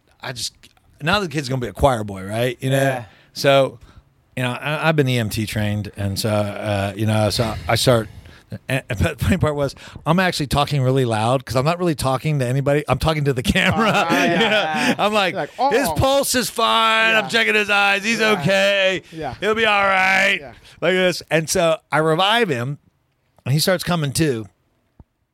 And so I was like, all right. So I walk up to this girl. I go, hey, listen, you got 3 seconds to make up your mind. You can stay here with this douchebag. You can come with me. I'll drop you wherever you need to go. You can go on your own. She goes, I'd like to come with you. So I help her up. He's on his feet. He got up pretty quick, which surprised me. And he's like, you're a dead man, all this shit. And I'm like, I go, listen, Cinderella, the ball ain't going so good for you right now. I go, you may want to redecide this. And so he threw a punch. I didn't realize he had his knife in his hand, okay? And nobody saw it. And the funny part is, I'm a self-defense expert. I teach. They pay me to go teach the military. I've taught every branch of the military, the federal, the FBI's federal SWAT team. It's like I should know better, Right. And I was like, I have to discount myself now because I didn't see him take the knife out. But if you saw it, you thought I got hit with a machete, right? It was only a 1-inch buck knife, and he had it hidden in his hand, and I thought it was a punch coming, so I blocked it and I hit him. I punched him and knocked him out again. But I crushed his face with that shot. I knew I fucked him over that shot because you could hear it. And I thought it was my hand at first. I thought, fuck, I broke my hand because it was just the crunch was so bad, but it was his face. And so he went down again, and the knife went flying out of his hand. I was like, holy shit, I could have been cut. And I looked down, and I started, oh shit, I did, and I didn't realize how bad it was. But it pissed me off enough to get a little more medieval on him. And then the cops go. It was funny because the cops go and almost shot me with their tasers. I'm thinking, oh, awesome, no good deed goes unpunished. But, Right. And then Did you get arrested? No.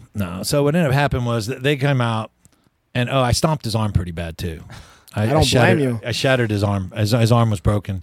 He had 3 surgeries on his arm, and he was just checking his pulse again.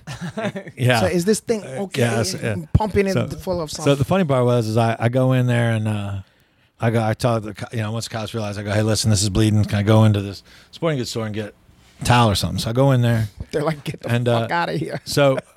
So I'm in there and I talked to the lady up front. She goes, well, I used to be an emergency room nurse. Let me look at it. So I look at it and it just gushes blood. And I said, oh shit, I'm gonna have to get stitches. I didn't think it was that bad because it didn't hurt. Not because I'm a tough guy. It just didn't hurt.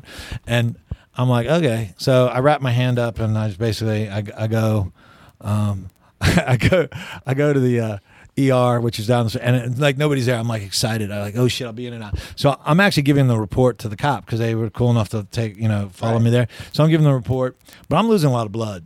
I lost a lot of blood at this point, and so I'm like something. And so I just fill out all my paperwork. I'm about this, and in comes a guy with a heart aneurysm. I'm like, fuck, I'm never gonna get out of here, right? Oh my god. So I'm sitting around, and like this. Finally, I see this one male nurse, and he's had bald head, shaved head, goatee and tattoos. I go, oh shit, he does jiu-jitsu. Yeah. I go, hey man. I go, hey, you train jiu-jitsu? He goes, yeah. How do you know? I go, yeah, hey, I've seen you before at the tournament. Not really, but and he goes, I go, yeah, hey, my name's Guy Mezger. Oh, I thought you were a guy. I go, hey, do me a favor, man. I go, I gotta make my kid's soccer team. I got a Christmas party. My own company I owns Christmas You're still party. worried about the fucking Christmas party over here. Most people is like the biggest thing ever happened in his life. But you see, I didn't know how bad it was. I didn't know how bad it was yet because I had it wrapped up in the style. Yeah. And I was like, hey, can I just get the stereo stepped and I'll get it stitched up tomorrow? He goes, well, let's see how bad. I go, it's not that bad. I mean, it's just I'm bleeding a lot because my hand and I take a thing called curcumin, which is it thins your blood. And I think it's just bleeding because of that. And he goes, yeah, let's look at it. And then so when he ended, I looked at him like, oh shit. And he goes, oh dude, he goes, party. So we gotta put you out. He goes, you can't move your thumb. He goes, he sliced through all your tendons. And then I realized that. So I snapped that shot that you saw.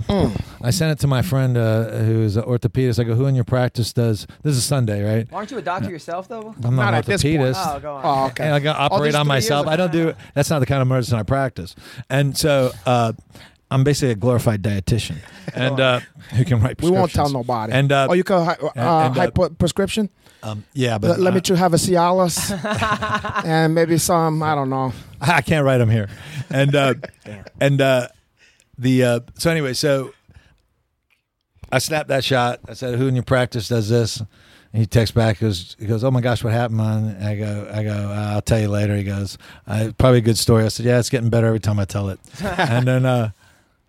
And then I sent the other picture to my wife. Say, "Hey, I'm not making Logan's soccer game," and because you see, she told me like, to "You quit piece doing of shit like this because I had an incident like 8 months before similar to this, where I had to deal with the lawyers and shit. What was that incident? There's a guy beating up on this waitress or picking on this waitress, and I slammed him But now your wife thinks you're just so my trying to wife's save like, all you these gotta hot quit doing chicks. this shit, right? You're saving all these women and hey, I give you a hide. Either you could stay with this piece of shit or come with me and for the rest of your life over here. And then you drop that one. Get out of Are here. you following these girls to like battered women's shelter home or something? He's paying these dude, guys I to just- attract these fucking women and it goes sour. It's like What is it? A thing called Mary or something about Mary or whatever? where they did that? in the beginning of Kingpin. Yeah, Remember? that's what I'm talking Kingpin, about. That's the yeah, ones. The yeah, same yeah. direct. Yeah. Well, anyway, so I didn't want my wife was. I knew she'd be a little bit upset, so I sent that to her and I turned my phone off. Right, so I knew she's gonna blow it up. Right, so I'm gonna get the worry thing in there, and then so ended up the doctor said, listen, your thumb's cut. I can stitch it up, but you're gonna have to go. So I drove back to the house and my wife's like, what's going on? And we had people coming in the house for the party. I'm like, just let me clean up and I'll tell you about it. And I had this big, they did this big old thing on my hand, And so my buddy, he's a good friend of mine, he's a lawyer. And I was like, dude, what do I say? I told him what happened. I go, man, my wife's going to be so pissed at me in this one. I'm going to have surgery. In fact, because my doctor got back to me, he said, come in Monday morning at 7:30. And so I ended up owning up to my wife what happened. So What is your wife like? Was she white, black, Asian? Your wife? Well, she's a white girl. Where'd you guys meet? Well, actually, we were good friends. I met her at I used to own a health club, and I had my martial arts gym in there, and she walked by. Walking in and you were she was smoking, dude. Yeah. But she. This is what he wants to know. dude, He wants to see a picture of your wife so he could go. Carayo, oh, your wife. Every time we got a fighter in here, he goes, oh man, this guy's wife is smoking. Yeah. She is. Speaking of course his smoking, wife is Misha smoking. Tate came to my show. Carayo. She's smoking. The buns on her. Don Fry. Did you see Don Fry's speech about Misha Tate? I did. yeah. I did. Oh, my. At first it was funny, and then after It the get a little ninth creepy. time, it got It get a little creepy. It's like your uncle coming over here. Yeah, Or maybe yeah. even your uncle Hanach. Porra, but your uncle Hanach look a little... Did you watch the Romero fight, by the way? Whitaker? Romero? You know what sucks about that is I was watching the fight at my friend's house in the Palisade. That's my wife. Oh, let me see that one. Damn. I'm good going for to you. inspect that one. Guy Which one? Mezger. Which one is the... Doing very well for himself. Oh, carajo. Okay, I don't want to cover that. That's you have all those kids? That's you? Those are my kids. How many kids kids? you have? You a Mormon? Well, these are like I have 3 kids. Are you a 7-day advance?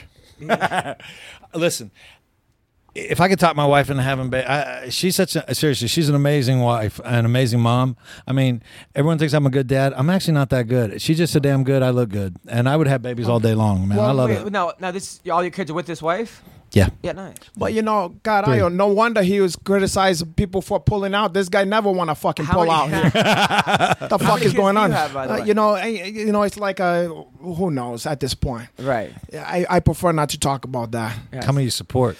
But that's even less. None of them. So Robert Whittaker versus Romero, like this fight, we knew that was going to happen. We knew if the fight went over 2 rounds, it was going to be Whittaker because Romero was going to get. Whittaker is one of these I saw that fight. Yeah. That wasn't the most entertaining fight I've ever it wasn't, seen. especially after the tough finale killed that fucking shit. Yeah. And that was trouble because the pay-per-view one was fucked up and then the other one, the free one, was that's the other better. thing, though. You see, this is the problem. Like I said, that I see my criticism of the modern thing, and again, I'm very cautious in my criticism because it's a different sport. But you actually is that these guys don't go for the win. I mean, he didn't try.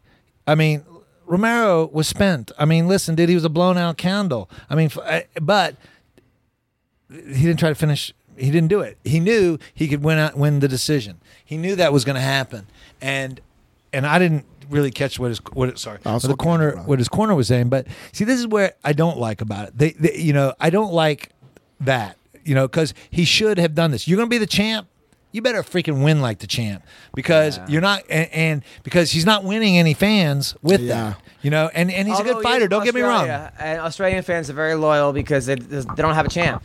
Sure. So, they love. He's the king of Australia. Well, he's not. He's New Zealand, no. Yeah, but Australia. But where's? I could have sworn he was New Zealand. Where's the money made? Is it in Australia?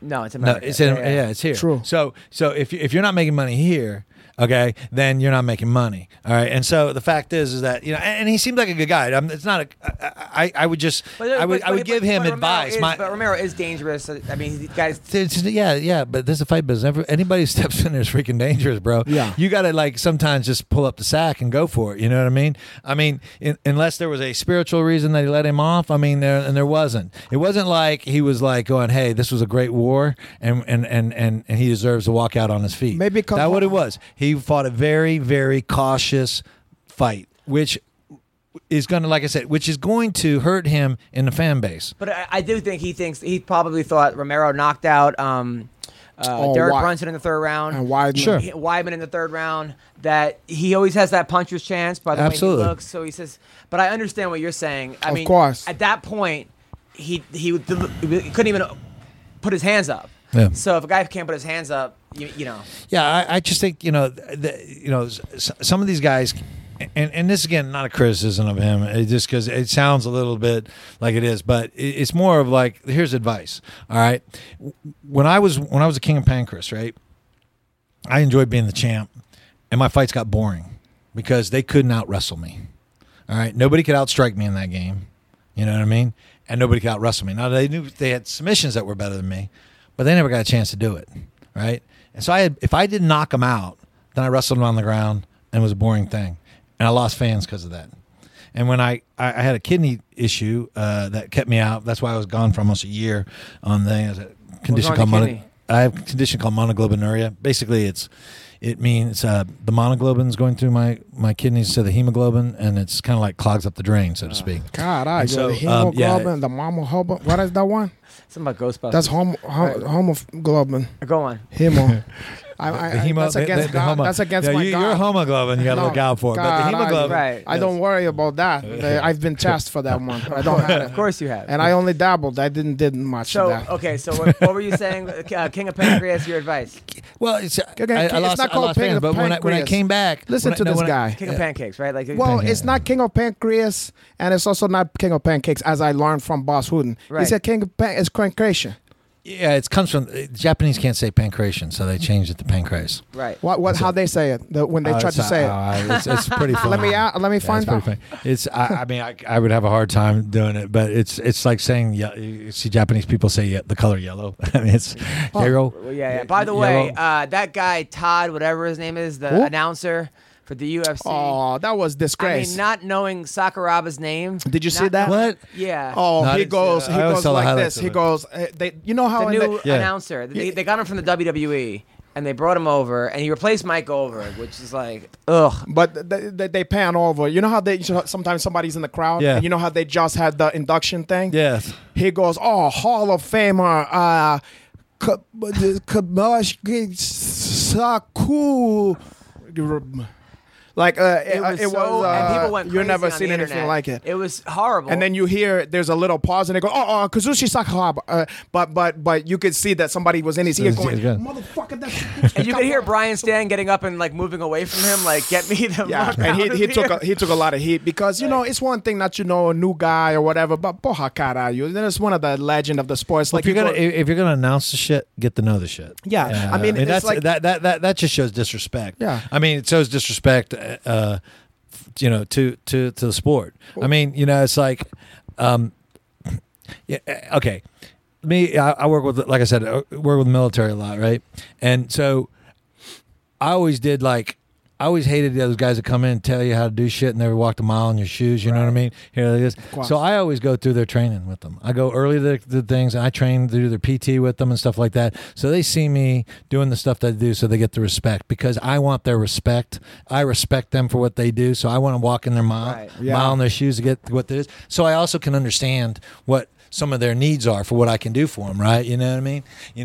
Whether it's like, a lot, like it's funny now I do a lot. I used to teach the hand-to-hand stuff. Now I'm doing medical recovery stuff with them. It's just kind of interesting. But, so the thing is you do that and not to do that and to sit back and for me to go, let me tell you how you need to fight in Afghanistan like this. You know what I mean? Would be like, it's like that's disrespectful because you don't walk in the middle. And that's now that I find that out, that really pisses me off because that's not hard shit to do. Yeah. That is definitely Sakuraba's going to be here. Pronounce his fucking name. just one Figure name, out yeah. who he is. Mention one great fight that he had. Or, I you get know it what I as mean? a comic. People want to tell me how to do comedy, or well, you know what I think is funny, or here's a joke for you. I'm like, Yeah. I've been doing this shit for 20 fucking years. Yeah. Like I live, breathe it. My whole life is this. This is how I pay my rent. Yeah. I don't need to fucking anyway. Yeah, the amateur stuff. That's Back like to you. back to him. What you. about- the all about me. advice that you said wanted to give to Unbelievable. people? We never got your advice. what? Yeah, well, the advice. Well, the advice on this is simply this: is that these guys got to go out and they got to make a name for themselves. They're gonna have a very short amount of time. A lot of these guys get upset because they're not getting respect as the champions and stuff like this. You got to sell tickets. I'm sorry, it's not really a sport. Okay, the UFC. People don't get it. UFC is not a sport. It's not a sport. It's entertainment. All right. It has a sporting activity involved in it. It is completely run by one thing. There's not an independent sanctioning body. There's not an independent promotion. It's one company until the Muhammad Ali Act is, it does. But even boxing, which has all the different divisions, it's entertainment. All right. It's entertainment. All right. It is a business. And I'm a diehard sportsman. All right. So this, broke my heart when I had to come to this realization too. It's not about necessarily who the greatest fighter is. It's who puts butts in the seat. That's exactly right. And that's what you have to do. You have to go out there and you got to be the guy. I made more money not as a champion, losing my fights and stuff like that, because I just let it hang out. I was like, I wasn't going to go for the decision. You know what I mean? I was going to knock out. I mean, would you give advice to people of like it's okay to?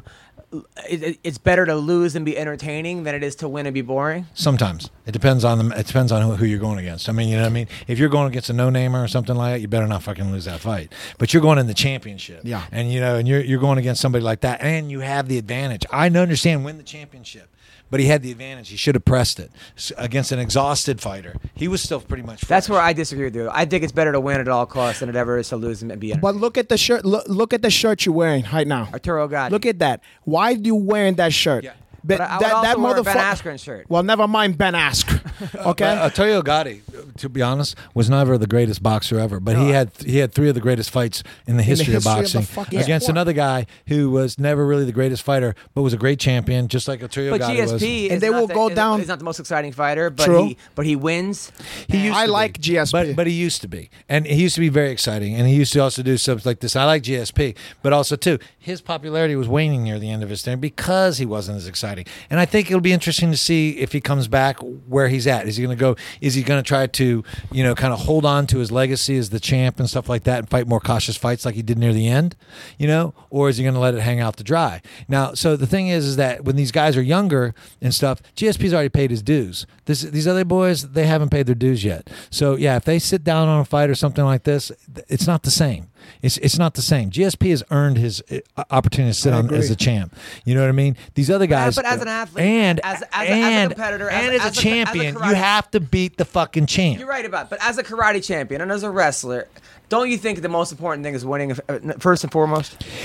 Okay, yes, I enjoy the winning a great deal. I'm not discounting that. I'm not saying that winning isn't absolutely, one of the pinnacle parts of what's going on. But how you win in this business is different. This is not the Olympics. The Olympics, if I was winning the Olympics, okay, which wrestling's not a spectator sport anyways, not really, and stuff like that, you know what I mean? I grew up wrestling. I love wrestling. I have my son wrestle. I mean, it is. To this day, when I identify myself, people go, "What are you?" I consider myself a wrestler. Okay, a wrestling coach. Yes, I had the least amount of accolades as a wrestler. I mean, I've won the World Jiu-Jitsu Championships. I've won, the World Kickboxing Champions. I must have been. That must have been one when I had the flu myself on that one. You might have been there. Did you win? Oh God, I won the IBJJF Masters division and brown belt. I don't know where I was at the time. Probably I was already black belt now. Yeah, God, exactly. So I won that 2 years ago. Right. Yeah, and but the point being is that I've won the World Kickboxing Champion. I won things. So yeah, I like the winning, but I made more money, more stuff when I wasn't the champion. You know what I mean? More people know me from... Yeah, but what if you would have won those fights, too? But you might have, but you might not have. I mean, there's things. It wasn't like, it was like if I was going to win, I had to win and survive what that situation was, It's not like you throw... going to win a fight doesn't mean I'm going to fight like a sucking idiot. You just go to win the fight. But don't you say you teach your kids to be smart versus entertain? Yes, but no, I said be smart and not tough. You can win a fight and knock a guy out and fight smart without being too cautious. Being cautious isn't necessarily a smart thing. Right. Okay? Being cautious doesn't get you paychecks that you want to have. And a lot you know of what I mean? lose because they're too cautious. And they lose. What I'm saying is, I'm not saying suddenly lose your fucking mind and go out there and get do some stuff. What I'm saying is go for the win. What I'm saying is go for the win. Go for the knockout. Go to finish the fight. Right. And That's what I'm saying. 100% agree I mean, with you. so if the guy is dangerous, is still dangerous, well, win the fight how you got to win the fight. But with that fight, he wasn't dangerous anymore. Now, I think I'll tell you who actually I think really succeeded the most was Bisping in this, because I think Whitaker is an easier fight for Bisping than Jacare or Romero would have been. It's a more competitive. It's probably a better. Yeah, it's a better. Well, you know what though? They're very. I think Jacare would really give Bisping a hard time. He would. And Romero is so dangerous in the first 2 rounds against Bisping, but I think Bisping is smart enough. Bisping's a smart guy. He would wear him out. I think Romero would potentially be dangerous, but I think he'd just wear himself out. Who do you think win, Bisping or Whitaker? I'm giving it to Bisping. Oh, I think Bisping too. But I mean. Every time I discount Whitaker, I've learned. I mean, look, I'm Bisping is a friend of mine, so I'm biased. But for some reason, every fucking time I think Whitaker's gonna lose. This guy beat everybody. I mean, I you know how many times I bet against that guy in the beginning? Yeah. And unbelievable. There's something to say to that too. I mean, it's like there's something to say about that. I mean, it really is. Now, how many guys back in the day were juicing in Pride and in? Oh shit, I would imagine a lot. I was really naive to it, because I knew a couple guys did, but I didn't know the extent of it till much later on. And to be honest, man. Okay, first of all, I don't have a problem with it. Would I have a problem with it I'm not going to lie about it. There's a difference. All right. If people said, "Hey, you can take steroids," I would take them. Really? Because yes. Don't believe the bullshit that kills you like this. And it's not cheating in this. Because everybody that you ever met in the Olympics, everybody who's a performance athlete in the Olympics does them. Come on. Yes. The ones who don't. I don't believe it. Well, it's maybe I'm naive. Hey, guess what? Too. There's no Santa Claus. You think Dan Gable took steroids? That was a different era. I'm talking about now. Yeah, no, I think it's a different. You think Jordan Burroughs? I mean, some of the wrestlers now. I mean, some of these guys. I would. Let's put it this way.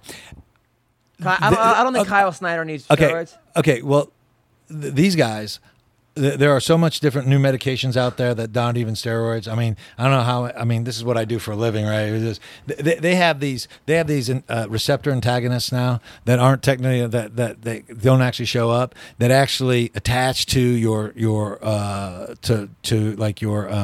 different muscle receptors and causes the same kind of effect of like male sterols, like like testosterone or something like that, without being, and they're not detectable.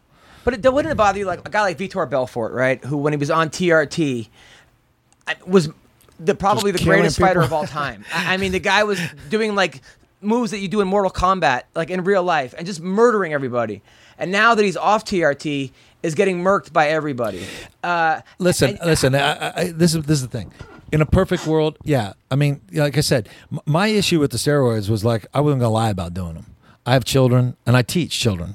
Okay, and I like to think of myself as an honest man and an honorable man. So my take on this is I'm not going to lie about it. What pisses me off more is all these dickheads who lie about it. Yeah, that's what pisses me off. I mean, Lance Armstrong, I want to punch him in the fucking face. He actually went to school with me. I want to punch him in the fucking face. That gentlemen have cancer. Because I would like to hit him so hard I'd restart the cancer. The ball on that guy. God, you heard that? You kick him so hard you restart the cancer? Yeah. Listen, well, this guy. I'll tell you what. Hey, this guy was such a fucking scumbag. All right, he sat there. I don't give a fuck that he took the steroids, because they all do, and that shit that they do, right? But he ruined guys' lives, and he made his teammates do the steroids too. You couldn't be on his team unless you were part of the program. Also, you couldn't. And anybody who went against him, say he's doing steroids, he ruined their lives and careers. And he's a lying fuck. He was doing so much shit, it was ridiculous. But he was, what is it? Strong support. Live strong. Oh yeah, live strong. But yeah, he was I want to punch him. To live strong. I want to punch him in the face, not because he did the steroids, because he lied about it. He was so adamant about not doing them. He was like this. Yeah. He's a fucking hypocrite. Can we set up a fight? And can we set up the other guys who does it? My opinion is like this: is like. I don't really care. In a perfect world, I would love to see a completely drug-free program. I just don't think it's going to be there. You know what I mean? We have, like I said, I read cutting-edge literature on. We have stuff today. Okay, so you got to understand something. The way that they test steroids and stuff and things is they have to have something to match it against, right? So they're taking drugs now that they don't have anything to match it against, so they don't know how to do it. Like the big drug in the 80s that all our Olympic athletes did, was the guy who actually invented ZMA, right? He invented a drug that couldn't be tested. Was it Phil Baroni? All right, go on. He's not for nothing. So what ended up happening was, he had a falling out with his business partner knocked him out. So they have to have something to test it against. So they have stuff now, I'm sure, out there that they don't have anything to test it against. Like these antagonists. It's very difficult to do it. Now they know how to test for it. Yeah. But they've been around for like 30 years, right? And so they could have been on it for this time. It's only recently that they've been able to find a way to test it. But a lot of these Pride guys who then came over when they were. They were doing a lot of drugs. I would strongly suspect. You fought Vanderlei Silva, right? Yeah. You think Vanderlei? I mean, he was on stuff. He would never do that. Listen, that's my countryman. Listen, doesn't that bother you that you didn't fight a guy that he had that advantage of taking stuff when he fought you? I look at it like this, man. Steroids ain't gonna make the champion. So it's like, but you don't think they can make you hit harder or faster? No, I mean, yeah, but I also like I said, in a perfect world, yeah, I would, in a perfect world, no drugs, great. But I'm not. I already know we don't live in a perfect world, so it's part of the acceptance. It's like you know that this guy could potentially be doing drugs, that he might be beating the testing.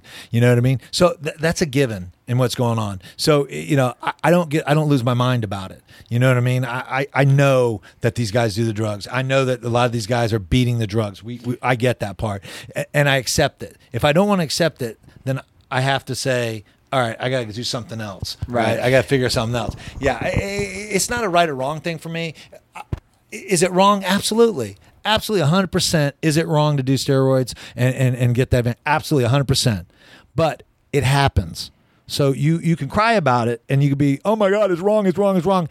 as you fucking lose every single time or whatever it is going, or you accept the reality that, you know what, if I'm not going to do the drugs, I just got to work harder than this person. And it is. Like I said, my take on this thing was the fact as I started getting older, I had to make a decision. I was very resilient. My genetic type, I'm a very resilient guy, right? You know, obviously having the fights of this. But I got older and I had to start making decisions. Am I going to do it? And my major decision, my major dilemma was I wasn't going to lie about it. I wasn't going to sit there and bold-faced look at someone and go, yeah, I'm not doing them, because I have children. It's very admirable, man. I influence. You're a guy's guy. I mean, you're a real man. A lot of these people out there that they deny, and I understand what you're saying. That's the reason why I don't cheat on my wife. Not that I don't want to cheat. Not that I don't. There are not hot girls out there that I would like to have sex with. I don't want to lie about it. I don't lie. I don't want to have to go home and sleep next to my wife. Knowing you did something wrong. And have her say, "Hey, are you fucking around?" And go, "No, I'm not." Because that would kill me. Every day for fucking 15 hours a day, I'd be thinking I'm a fucking asshole. Well, I'm just change the subject. And by the way, you ask would be.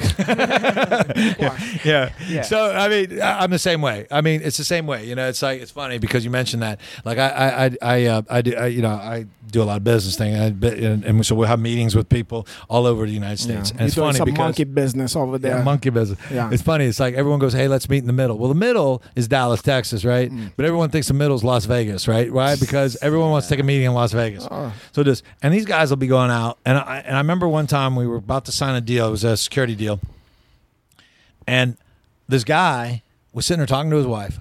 All right, showing me pictures of his kids. Talking about his wife. Talk to his wife. Oh, yeah, honey, yeah, we're gonna finish out. We're gonna go have some drinks. Some of these guys want to drag me out and do some stuff. I don't really want to do it, but we're doing like this.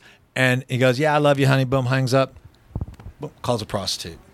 Right. Well, at least it was a professional. I went to my business. I was looking, and we're like this. We didn't do business with him, and he was pissed off because we were far along in the deal. And he was like, "Why the fuck?" You know, this is later on, just like a month later. I was like, "Why the fuck you want to do a deal with us?" I go, "You're not trustworthy." Yeah. And he goes, "What do you mean?" He goes, "If you sit there and you tell your wife how you love her, you show me pictures of your kids, then you call a fucking prostitute in front of me, in front of me.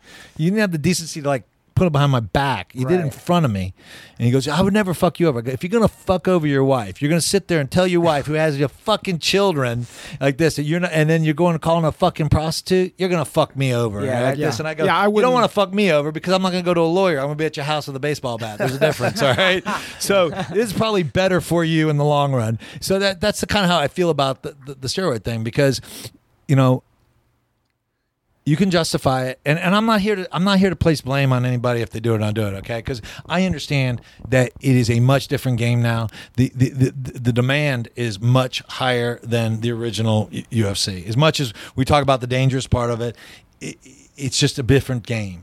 And so these guys have to be in better shape. They have to be better. You have to fight 3 times in a fucking night. Yeah, that's a lot more demanding than one time. But I think he's talking about the level of athlete you're dealing with. The problem is that we now have an athlete. Before we didn't have an athlete, right? Tank Abbott was an athlete. Yeah. He actually was a good wrestler. Yeah. No. What we had was a wrestler. We didn't have an MMA athlete, so we were still defining the sport, defining how to do it. So, and that gave an opportunity. That was the opportunity for guys like me and other guys like that. It's like I was really good because I was really skilled at a bunch of different stuff. Now everybody does it, and I wouldn't be that significant anymore, right?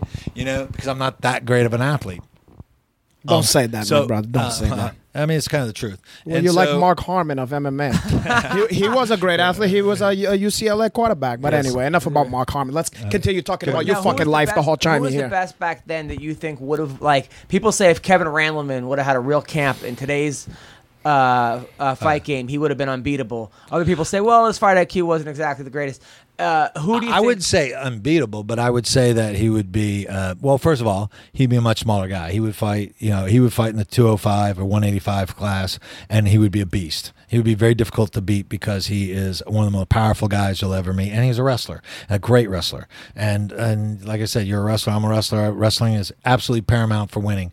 You know, I tell people all the time, I never lost a street fight with wrestling. You know, even when I was karate guy, I still wrestled everybody. I never lost. All right. And that's how paramount it is. Nobody wins today without having some kind of wrestling background. That's how I'm paramount. Now you take a guy like him, who's an amazing freaking athlete, an amazing wrestler, and he did have a regular camp, and he had weight classes. Now, he wrestled like What he was 76. He was 76, something like that, right? So here's a guy who could get 185 pounds. You know what I mean? He'd be very difficult to beat. But like Coleman against today's heavyweights, prime Coleman. Well, again, Coleman had limited skill set because we didn't have a medium to do it. Now, Mark Coleman today, if he learned, it's like the Chuck Norris thing. Yeah. Chuck Norris, he wouldn't beat anybody in the UFC because all he did was karate. I say all he did, but he was a karate champ. Not even full contact, right? He wasn't a full contact fighter. People don't realize it. He never fought full contact. He was an extremely good karate fighter. It was hard nosed bare knuckle karate. Don't get me wrong. It was tough stuff, but it wasn't the same, right? So would Chuck Norris be a good MMA fighter? Yeah, he's a great athlete and understands the fight game. He would, but not with the skill set he had back then. So you take an athlete like Mark Coleman and you teach him a skill set we have today, yeah, he'd be a beast. There's not any of those guys that wouldn't be a beast today with that. I mean, even who was the Israeli guy that always lost? I don't know who that is. I love that guy. But What Israeli guy? He someone with an M. Modi. Oh yeah. Who? Why don't I remember this guy? Yeah, I know who you're talking about. Yeah, what was his name? Nice guy. Yeah, Modi. Why? I don't remember this guy. What was it? He always lost. But then he opened up a karate school in like Rochester, New York. And Yeah. He was that was his Yeah, thing. I trained with him one time, and he threw me. He did like a hip toss. He was pretty good, right? But yeah, he did like Krav Maga. But Why it, can't but it, he it remember was, this it was guy? bad. Mark Horowitz or something. I think you're thinking of hassling that guy, Barry Harry. No. This was No, I'm kidding. I'm kidding. Yeah, brother. I know who you're talking about. Yeah. What? What is it? Hornstein. Yeah. What was his Modi Hornstein. Hornstein He sounds lost, familiar. he lost to everybody. I don't think he ever won a fight in the UFC, but he was good. He just was. Yeah. They put him up against Mark Coleman. Yeah, of And he course. didn't know how to wrestle. I mean, yeah. Well, so that'll that was a fuck you problem. up, yeah. I mean, so yeah, see that's the thing is today is not guys who. Okay, well, there's a guy that I used to train with named Alex Andrade, and a great fighter. He just had bad hands. He'd have a fight and break a hand and be out for 6 months, right? So he never really get his career going, but he never wrestled. He's a barrio kid, Mexican barrio kid from East Dallas. You know what I mean? He was a really good boxer. He was a Golden Glove boxing champ and all this other stuff. And so I, started working with him. Well, he got a chance to work with Kenny Monday. Oh wow! All right. Within a year, he was because he's an amazing athlete. He worked strictly with Kenny Monday. Within a year, he's taking me down. Just so you know, my freshman and sophomore year, I got taken down 8 times the entire time. Okay, I'm very difficult to take down and very difficult to hold down. That was always my good thing, the skill set. He could take me down. Like if we went takedowns, he'd take me down 7 out of 10 times. You know what I mean? God. Because he worked with. I always wonder how Kevin Jackson was like 1 and 2 in the UFC or something. Yeah. He's an Olympic gold medalist wrestler. Like But how? but he didn't learn. But he didn't learn how. He didn't learn how to fight. He learned how to wrestle. And Were you there when went- Shamrock beat him? Oh yeah. In Japan? Yeah, was that surprising? No. You knew right away that was going to happen. I didn't know it was going to be that quick, but I knew that was going to happen. I knew he'd get armbarred because he leaves his arm. He didn't see his issue was he was going to just wrestle and wrestle and wrestle. And what Frank, when we were preparing for that, Frank knew exactly what to do. He knew he was going to be taken down. It was a foregone conclusion that he was going to spend time. He was going to wear him out, force him to, fight that fight in there like that. Frank was always in great shape, and then Frank was going to. You're the one who him told Frank to get braces at age 40. I was just about to bring, are you still tight with Frankie? Yeah. Yeah, you should see. I interviewed Frankie. It was a tasteful experience on my talk show that I had. It's a TV show, and we talked a good amount about his braces. His, Yeah, he had some interesting teeth. I'm glad he took care of him. You and me both. Nice. Well, listen. It was an honor to have you on the show, man. Thank you. I mean, you're a legend. Legends don't take out the trash. You belong in the UFC Hall of Fame. Well, I appreciate that. I don't understand. I mean, I know they want to put Joe Silva, the matchmaker, in the Hall of Fame, and put some of the other guys, but really they should put the guys like who built the Shamrocks. The guy Mezger is the Randlemans. The Laranjas who inspired people like the Mezgers and the other people exactly. like that. Yeah, it would be interesting. I mean, it would be a big honor for me to do something like that, to be involved in that, But I'll be honest, I look at like my career as like, I've, if I sat down and told you kind of how I grew up, it would sound like I had like a shitty upbringing. You know what I mean? I mean, I had some tough stuff going on in my life, but I don't look at it like that. It's weird. It's like, you know, you got to understand something like when families got divorced in the 70s, you know, you were in a broken home, right? You know, so we were broken home. But I had extremely loving family who were very supportive, especially when I was a dickhead. You know, I was a selfish dickhead out of all the kids, and they still loved me and took care of me. And I got to do stuff like I got to travel the entire world almost. The only continent I haven't fought on is the Antarctica, right? Oh, yeah. And I might come out of retirement if they do a UFC in the Antarctica, just so I say I fought in every continent. You should fight. What's his name? The bicycle guy. We're gonna kick him in the nuts. Lance Armstrong. Lance Armstrong. I could make that. Ryzen will make I that could happen. make that. The Ryzen could make that happen. Bellator would He be probably the needs a fucking paycheck one. these days. Yeah. But you know, but it's always been a blessed thing in the fight business. Like I always, I always wanted to be somebody, and you know, when I was a kid with self-esteem issues and stuff and like this. But you know, the fight business in my life has been a Cinderella story, you know, and so it's like, you know, it'd be nice to be involved in like the thing, but you know, to be honest, man, it would just be like extra icing on the cake. I have no complaints. People go, oh, you know, do you feel bad because you know you're not making the money? And I was like, I was just at a different time, you know what I mean? And you know, and it's like it's really pointless to go over that. I said I had a great time fighting. I got to go see the world. I got to be a rock star for a short time in my life, and it was great. And so, you know, I look at it as you know, and to be honest, being able to come here and have guys like you say, "Hey, you're a legend," and You are now. Are you on Twitter or Instagram, or where can people find you? Yeah, Twitter is G Mezger. And but you know, I'm on Facebook. I mean, I'm not the biggest media guy, so it's like, you know, I don't. But if people want to hire you for like come to their gym, teach a seminar, are you available for that? Or Yeah, I could do that. I mean, like I said, I'm mostly hired now to train the military? Well, that and like I'm a doctor. Yeah, that's a good point. What if people want to hire you to write prescriptions for them and stuff like that? And we're not going to talk about it much, you know. I'm gonna give we some cash. don't do that. Okay, God, we don't do that. Well, I'm a man of God, and you're a man of God. What happened between me and you, we don't have to tell nobody. It's between me and you and God, who's nobody's fucking business out here. Dude, I'll tell you something. You can get legal if you take if you take the amino acid L-arginine. L-arginine, yeah.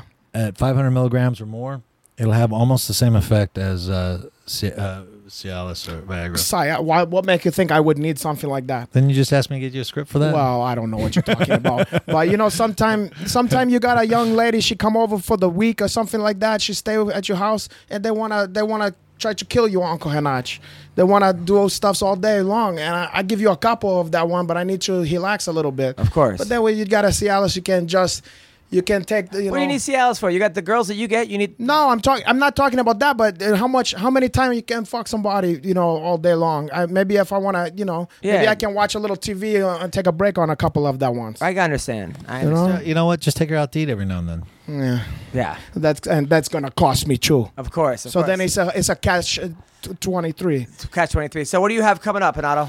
Well, what don't I have coming up? You know, I'm gonna do a signings later today. That's not open to the public, so that's either here and there. Okay.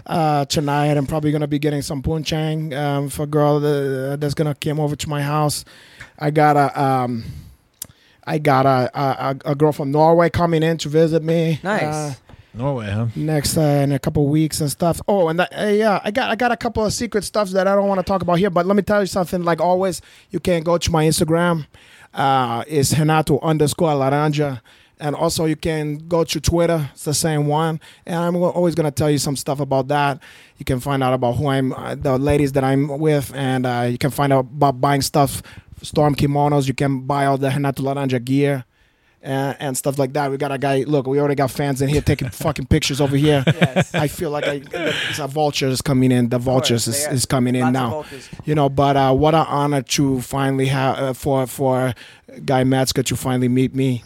Yes. And it was a big honor for me, by the way. Just so you know. You know, I can imagine that. And all right, go on. What a treat it was for you to see my baby Browns in the flash. And it was. It is. And I hope that, you know, you're gonna. It's been an inspiration. It's been an inspiration. The best guy ever beat? God, I can tell you who was the worst guy ever beat, and that's Eddie Bravo. Why? Well, because, if the guy got a big mouth and he's talking about the flat earth and other bullshit, I don't even want to get off on that. And I mean, remember, it's surprising that you didn't mention this because forget about the steroids and all that. The worst part about you fighting, what's his name? Tito Ortiz? No, Vanderlei. Right. The worst part of that was that they disrespected you by having Eddie Bravo to commentate that one because the whole time he goes, great fight. I never Cool. Great fight. The whole fucking time. I got to listen to that. Ridiculous. Hunt it back. It's one of the most fun, it's a Hakam Sakam fight. It's like a, a slap and knock or whatever they call that one. And then you got Eddie Bravo giving his expert opinion. It's great. Man, it's great. I didn't realize I had Eddie doing. He was like the third man of the one. Yeah, they had him He's for a doing while. comedy now. He's doing stand-up comedy. Oh, well, that must be a heel cheat. This guy's all whacked out of his mind on ayahuasca and natural medicine. Is he any good? I don't know. I heard he's doing comedy. I haven't seen him yet. I have no opinion. So, all right, this week I will be in Naples at Off the Hook Comedy Club Thursday, Friday, Saturday, and Sunday. We gotta listen. No, by the way, you gotta sit. You can't leave. No, stay. You gotta listen to this guy hunt down his list of comedy appearances he's got coming up. Desert Diamond Casino in Tucson, Friday the 21st. As well as doing an Air Force base at Luke Air Force Base in Tucson, in Phoenix. Actually. You're doing the whole base or just? Yeah, right. And then I'm in Linwood at the Cliffhanger Sports in Linwood, Washington, Wednesday. Thursday, Angel of the Winds Casino. Great spot. And Saturday, Club Crow in Kashmir, Washington. And then it goes on. Go to adamhunter.com. I'm booked up till December. I'm going to China in late August. I'm excited. I'm doing the Shanghai Comedy Club. Like an actual China, or it's called like the China. You're doing the China Club. No, I'm actually going to China. So not China, Washington, or Kashmir. No, not South China, Dakota, New Jersey, or no. Actually, that'll be interesting if the translation and that works. All the American GIs. You're gonna kill. Yeah. Oh, they That got are in American China? GI in China. What the fuck they doing? Well, I guess they do. I forgot one of my kids. I got these kids that their dad is actually military attaché over there. Yeah, I didn't realize I was on. I've done 10 military tours. I was in Guantanamo Bay, Cuba, doing which was that was a crazy experience because right after like all that like torture and those things came up. So they were like us, Abu Ghraib so or whatever. Us this tour and they're like, oh, these guys have like they get 3 meals a day and they get a flat screen, they get to play soccer, and meanwhile we look over and they're in their thing like going help. Fucking craziest shit I've ever seen in my entire life. Oh, these guys got it made over here. Get us the fuck out of here. Like, they're fucking killing us over these here. Guys were looking like they're fucking spooked. I swear, I've never seen anything like it before in my entire life. Didn't you tell me there was another fucked up situation somewhere else, like where there was like a tin shack or something like that? Like they had guys in a hot tin shack. No, that wasn't. That wasn't you. That wasn't me. Somebody was telling me they were like, "Oh, this is great." And no, but it was crazy. You could hear guys going help. like, "Woo!" It was insane. It was insane. And then like, I don't think you know what you're not. How dare you besmirch the federal government? I was in Jordan 2 weeks ago. I went to Saudi Arabia, Oman, Kuwait, Guam. He was in Jordan, North Dakota, Japan, Djibouti, Africa. Oh, Twice. Djibouti. That sounds like my cup of tea, Djibouti. Yeah. Where's that? Djibouti. It's right by Somalia. Must be a fun place to be. Oh yeah, I was right. Somalia, they got a lot of great stuff happening. There's a lot of great stuff happening in Somalia. I was there right when like the great whole comedy pirates, clubs over all, there. Like, the comedy clubs, yeah. The pirate, yeah. That's a different kind of pirates. That's not like the Pirates of Penzance. That's a whole different fucking story over there. Whenever there's a place that still has pirates, you don't want to be there. Yeah, you get the fuck out of there. Anyway, that's where I was. Anyway, Guy Mezger, you're a legend. Renato, you're a legend as well. Yeah. It's great to be such an amazing talent. Thank you for doing the MMA Roasted podcast. You're welcome. Appreciate it. And take care, guys.